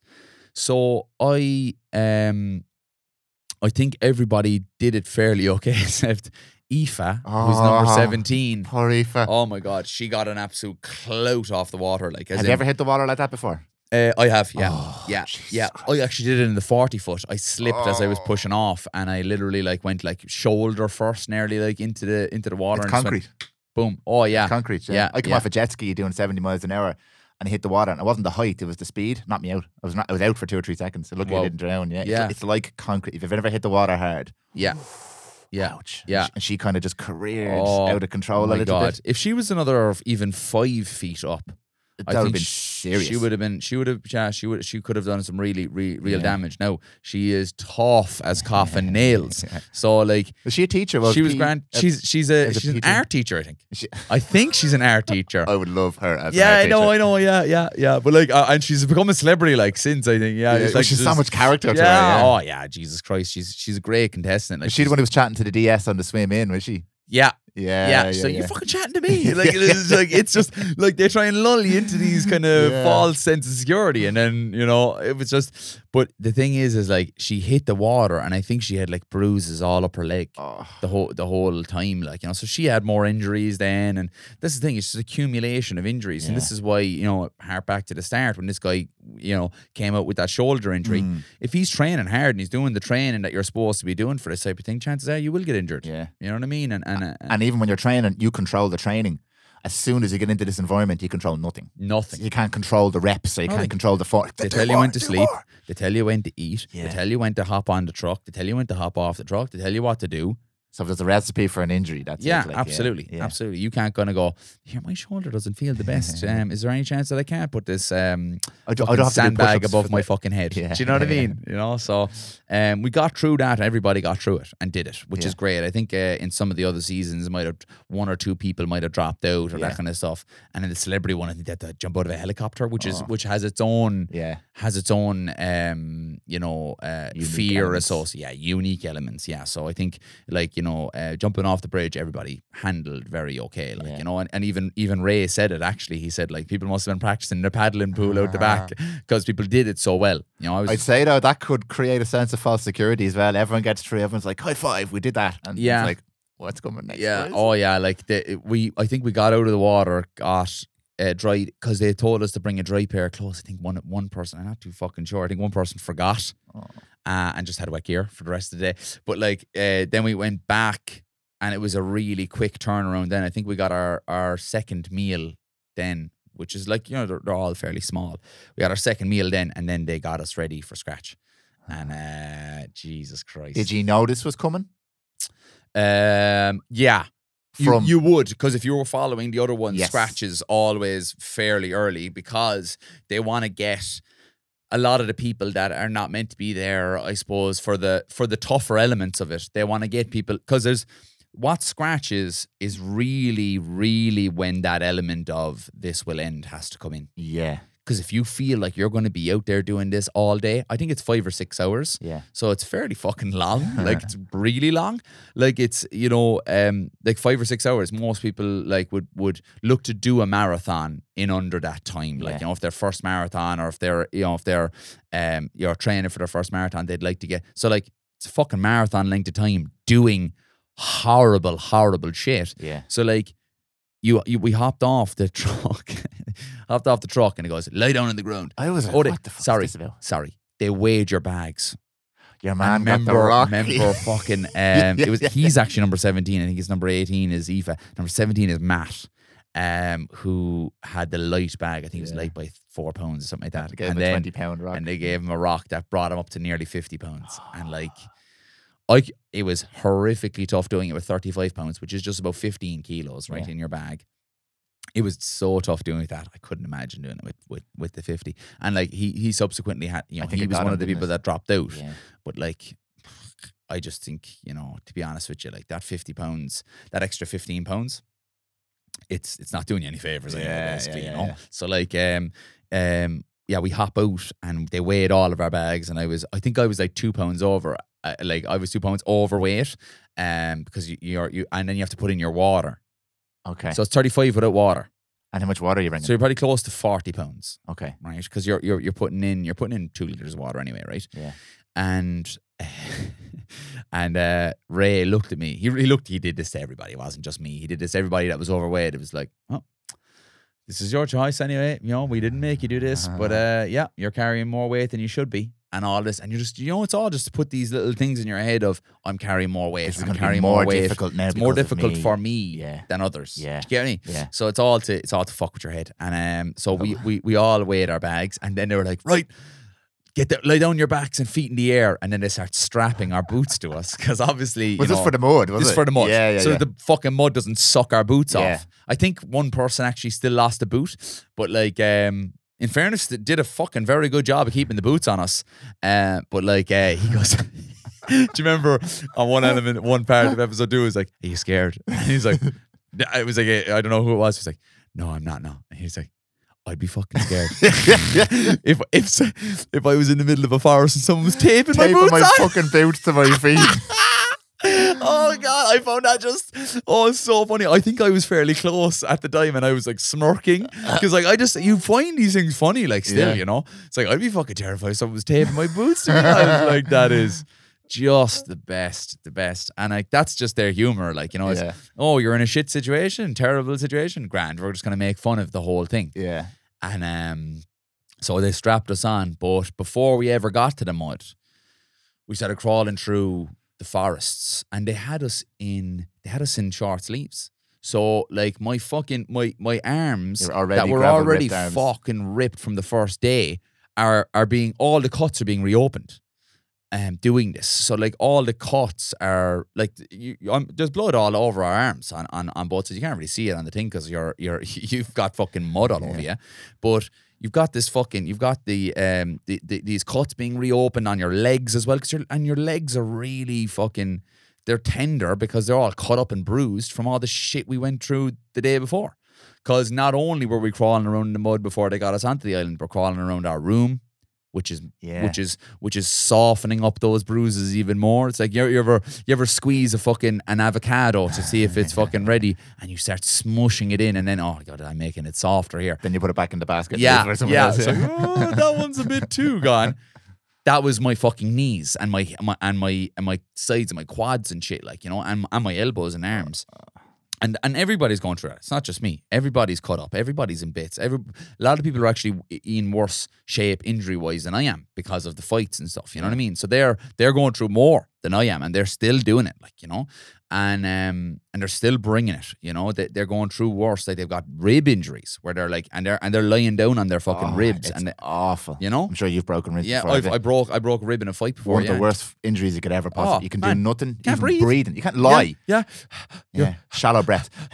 Yeah, that kind of fucking shit. You're just like, oh, you can't fucking take a good deep breath. And then sometimes you get angry and you just kind of go, and you know it hurts. You're like, I don't care, you know.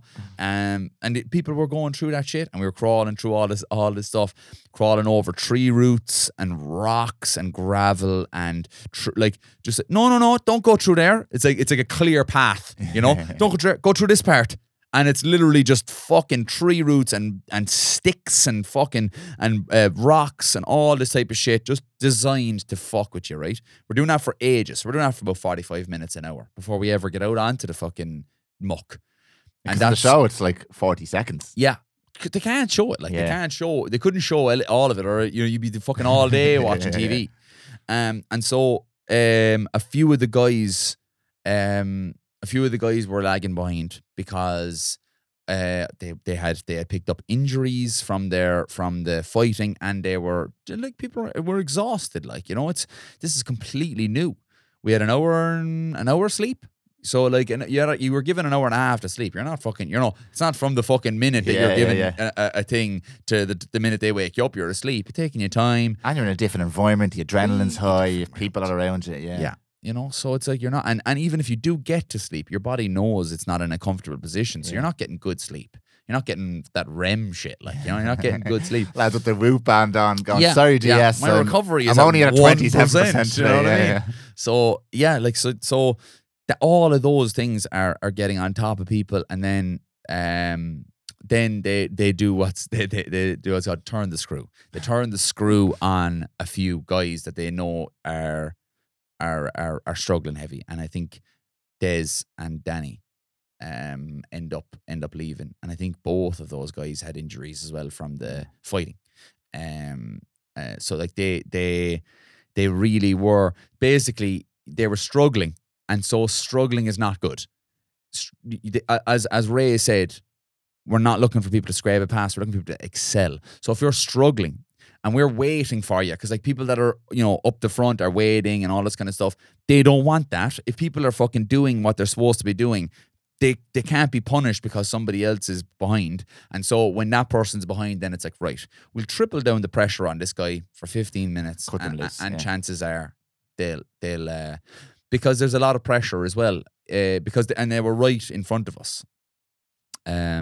So I think they end up one of the guys, I can't remember now exactly, ends up giving it up when we're in the muck, and one gives it when we're in the forest. And I think that was as well a lot of pressure of, I'm slower than everybody else and I'm holding everybody up, and they're suffering. They do a great job, because they did it with the girl who laughed as well at the start, of making it very obvious to you that you're letting down the team, and then pulling you out of the discomfort so you feel like, oh fuck, I'm not even suffering with my team here. I am a liability. Yes. And they just make you feel like a liability. I think they do a great job of that. Yeah, they do. This is the thing, right? It's not just the physical torment. It's the constantly making you question yourself as well. Making you question yourself. Do you want to be here? Are you made for it? And as well, like, are you the type of person they want on the show? Yeah. Which is a completely different element. It's like, how likable are you? Yeah. Are you a person that people like? Yeah. Or really dislike, that they can kind of, they're invested in your character in one way or the other. Yeah. So like, it's like, I think that the scratch element is way past the physical. Yeah. Oh yeah. Because the physical is very understandable. Yeah. Like, we're mucky, we're tired, we're fucked beyond belief. I was fucked. Like, I was really, because like between the fitness test and here, I had recovered from the injury, and I had a good opportunity to train really hard, and I was really fit, and I was really, really balls out. Like, I was sucking diesel. Like, I was really, really struggling.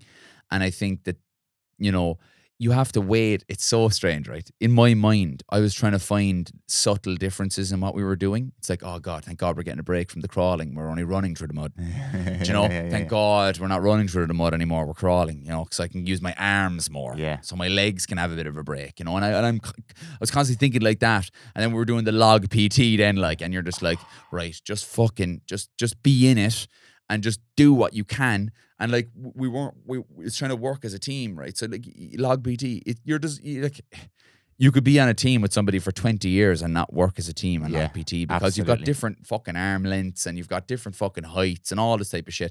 So there's girls there that weren't even able to touch the fucking log, because me and some other dude are fucking beanstalks. Do you get me? Yeah. So like, it was hard. And then they're like, oh, drop it down a bit, and you're dropping it down, which is putting pressure on different fucking shit. And then the fucking log falls or some shit happens, and then they fuck you for that too. Yeah.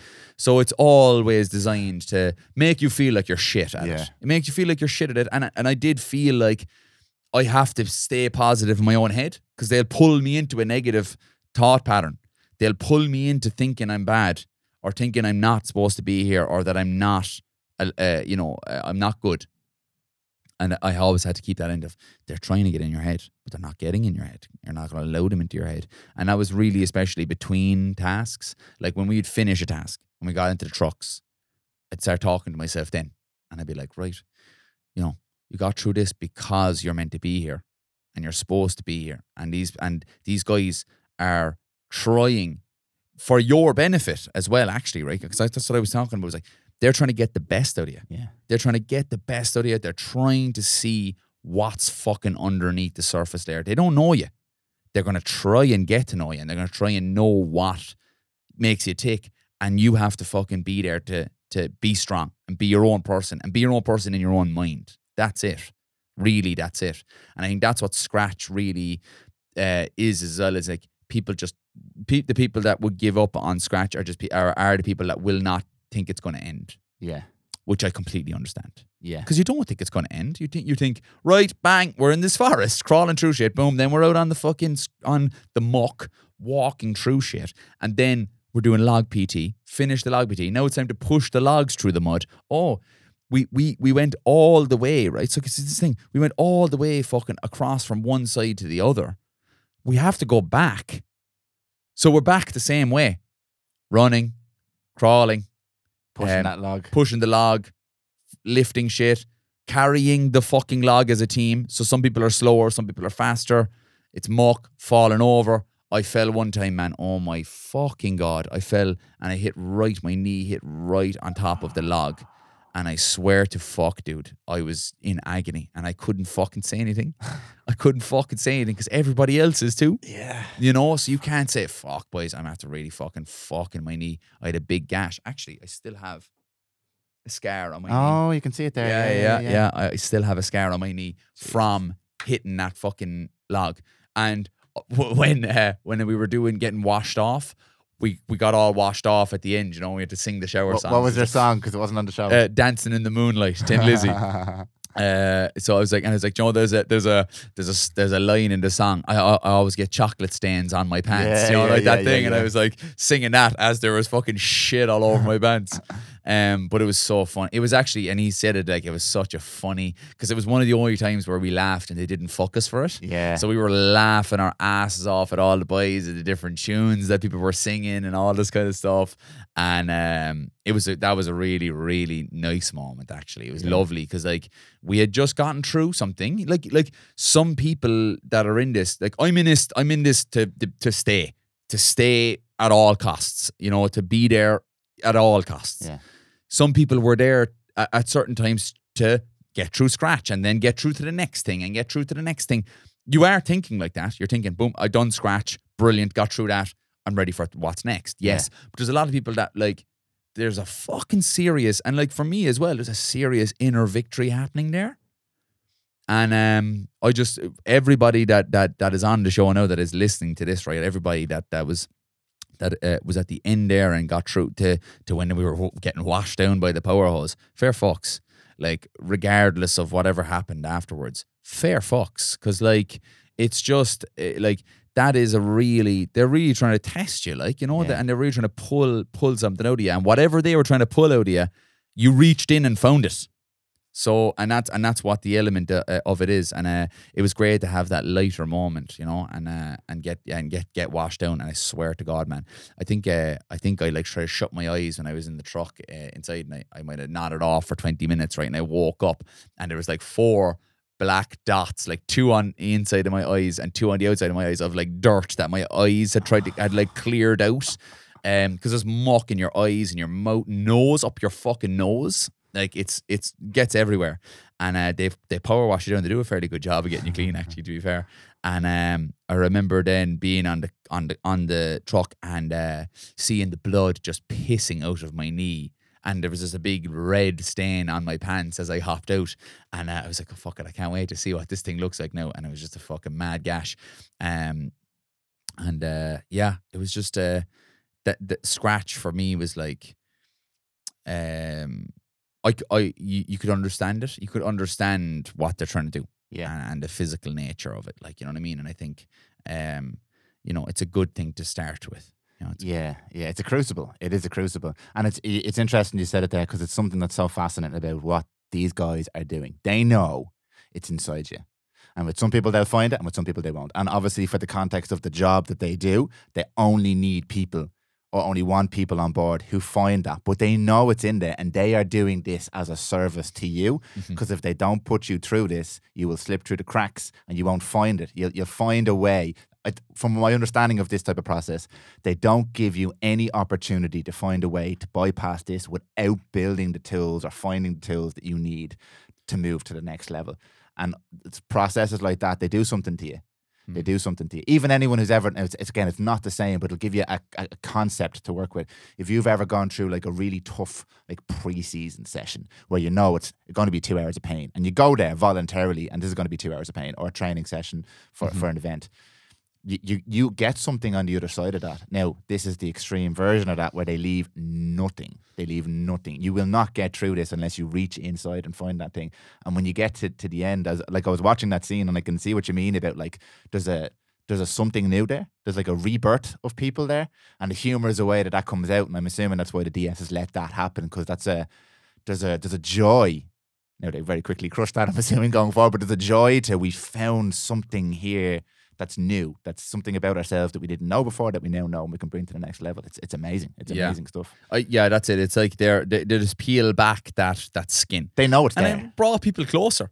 There's a, you know, 100%. like when we all hopped into that fucking truck at the end, we were all like, you know, trying to be quiet about it. Obviously, we were like, what the fuck, you know, well done, like, you know what I mean? And they don't give you that. They do at certain points actually give you like, you know, a bit of a well done, you know, because you do because it is well done, you know what I mean? And they do give you that little pat. And like I think you know, we had to be our own fucking cheerleaders within our own minds, and we also had to be cheerleaders for each other as well, because we were all going through the same thing, like, you know. And I think that's I honestly thought, and like this might sound kind of silly, I honestly thought Scratch was kind of beautiful.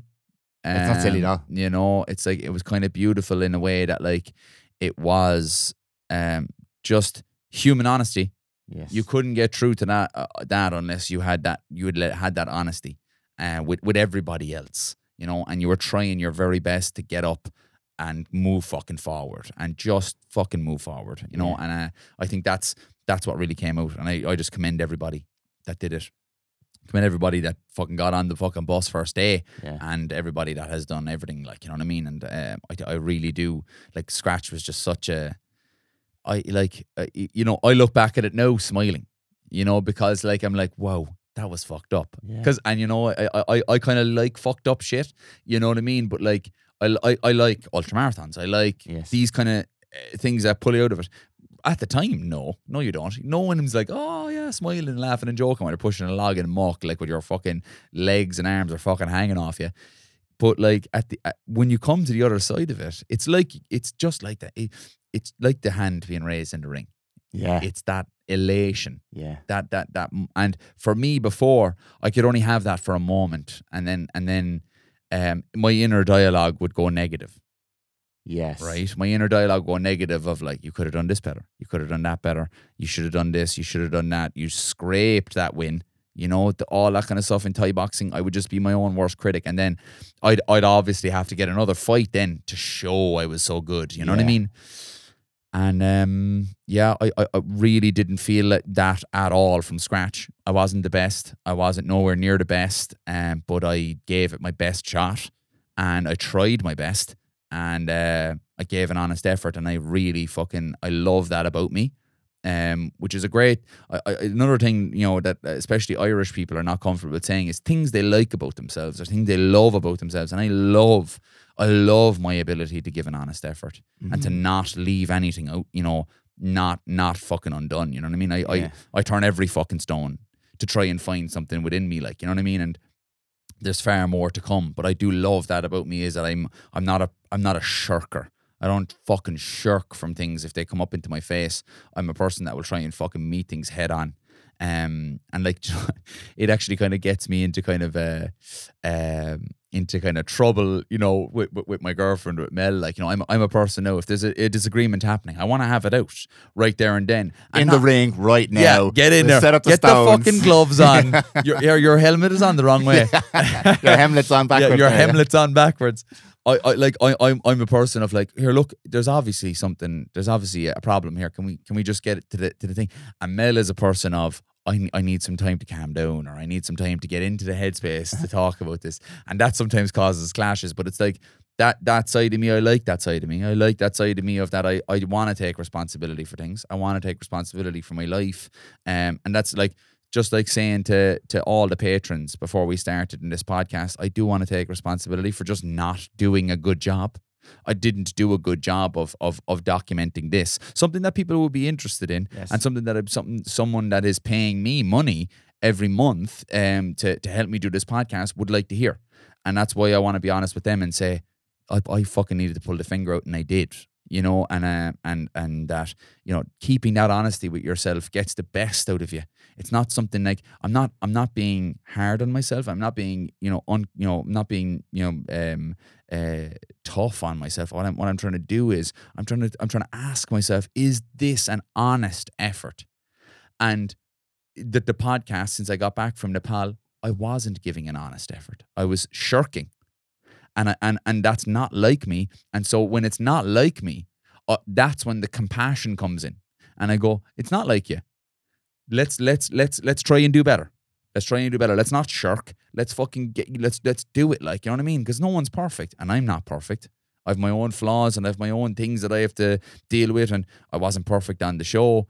I'm not perfect in life, and I don't think anybody else is. But if there's one thing that I seek, is to give an honest effort, and that's what I did in the show, and that's what I'll do with my relationships, what I'll do with the podcasts. You know what I mean? It's that's what you have to seek, is just what's your intention.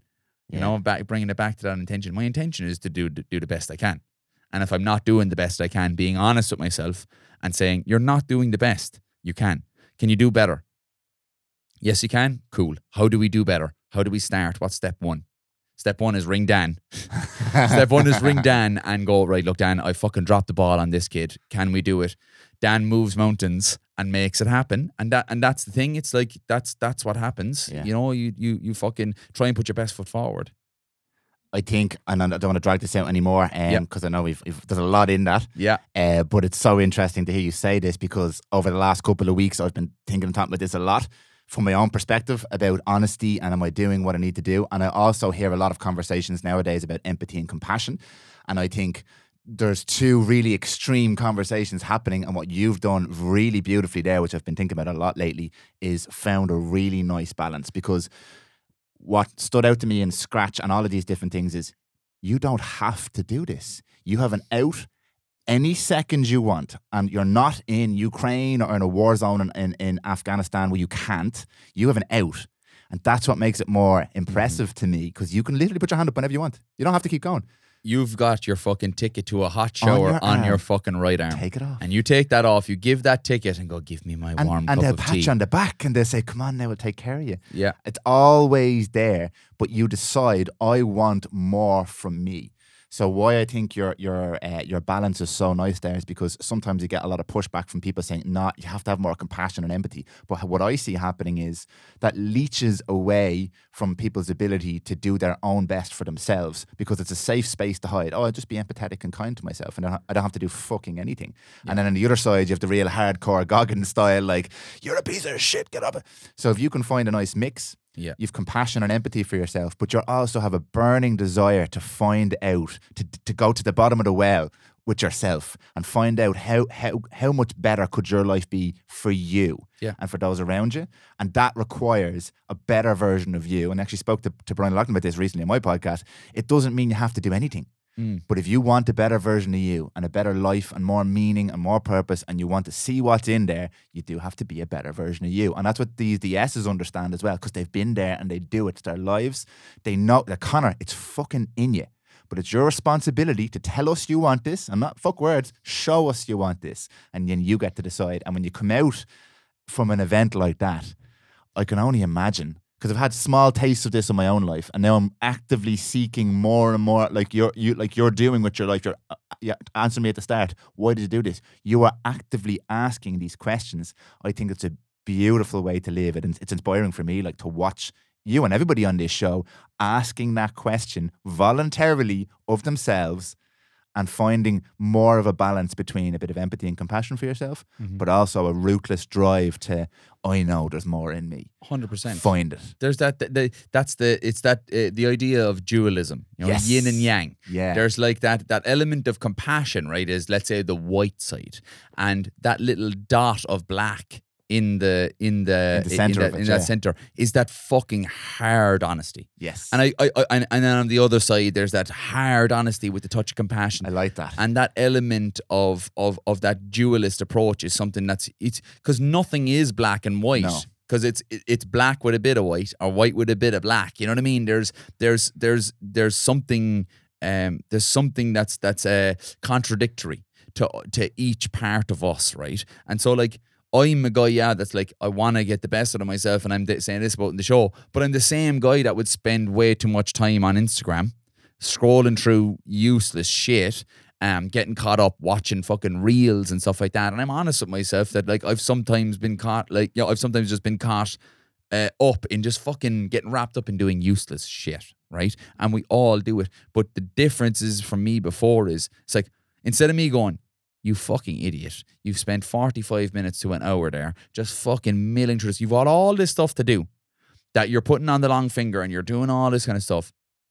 Instead of talking to myself like that, because I don't like talking to myself like that, because I was talked to like that by people in my life for so long, teachers and fucking principals and my parents at times as well. Do you know what I mean? We all go through that those elements of it.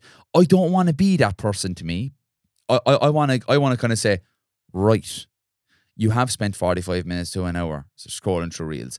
That's not an effective way of using time. What do we need to do today? We need to do these things. How do we get them done? That's actually fucking shit that will help you do it. Yeah. Be honest with yourself that you're fucking wasting your own time.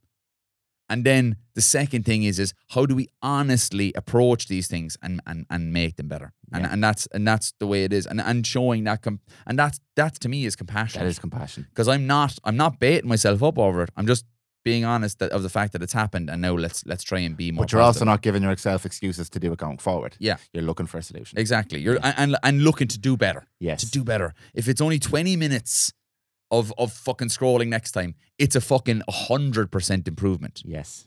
on last time. Yeah. Do you get what I'm saying? I So do. like, let's not fucking beat the shit out of ourselves. Let's try and fucking make our lives better. Yeah. That's what we should do. Anyway, I think that's probably a good thing to That's a end on. good thing. Yeah. Well, Mr. Conor O'Keefe, end of Yeah. episode 2. As far as I'm aware, you're still in the game. Yeah. And the end of episode 2 was a real nail biter. That girl, the blonde girl, I think she was the one who hurt her ribs. Yes. They dragged her out, and there's Yeah. this tunnel, and I'm like, Yeah, just one thing I don't do and well. There's a with. little clip that's been released by RTE that like the reason why she was the first because she suffers from claustrophobia. So like it's an element of that a few people since that has happened have asked me about, like, like how tight is it? How tight is the pipe? Like what can you do? It's like, look, you'd have to watch episode 3. You'd have to watch episode 3. It's a big trigger for me. I'm not claustrophobic, but the thoughts of having my arms pinned to my sides for some reason, where Yeah. I can't physically like manipulate. Like I'm a long dude, so like Yeah. if bigger dudes are getting through, I'm probably like in my own mind that's what I was thinking. Like, I don't even know what it is. I don't know what the challenge is. So. Like on this clip, they say like you have to get through this pipe, and then you have to find your own way out from there, which is the most dangerous part. Because like if you had to make your way through the pipe, that's fine. But they go, you make your way out from there. Now, that's all they've said that already on RTE, right? About episode 3 tonight. Like, so, watch it. Watch it and fucking, Sweating. this is it. Like, we'll fucking, I think it's going to be incredible. So, yeah, thank you so much, Dan. Thank you. We're going to do one of these after tonight. We are, yeah, I think so. I Okay. think we'll do another one, and we'll keep it rolling, and we'll Deadly. just as long as I'm in the show, we'll do these. Well, these. I'll either be here commiserating after tonight, or I'll be saying, "Oh, I have to go." Yeah. So we might do one more episode. Yeah. Deadly. Connor, thank you so much for having me on. That was fascinating cheers, for me. brothers. Thank you. Cool.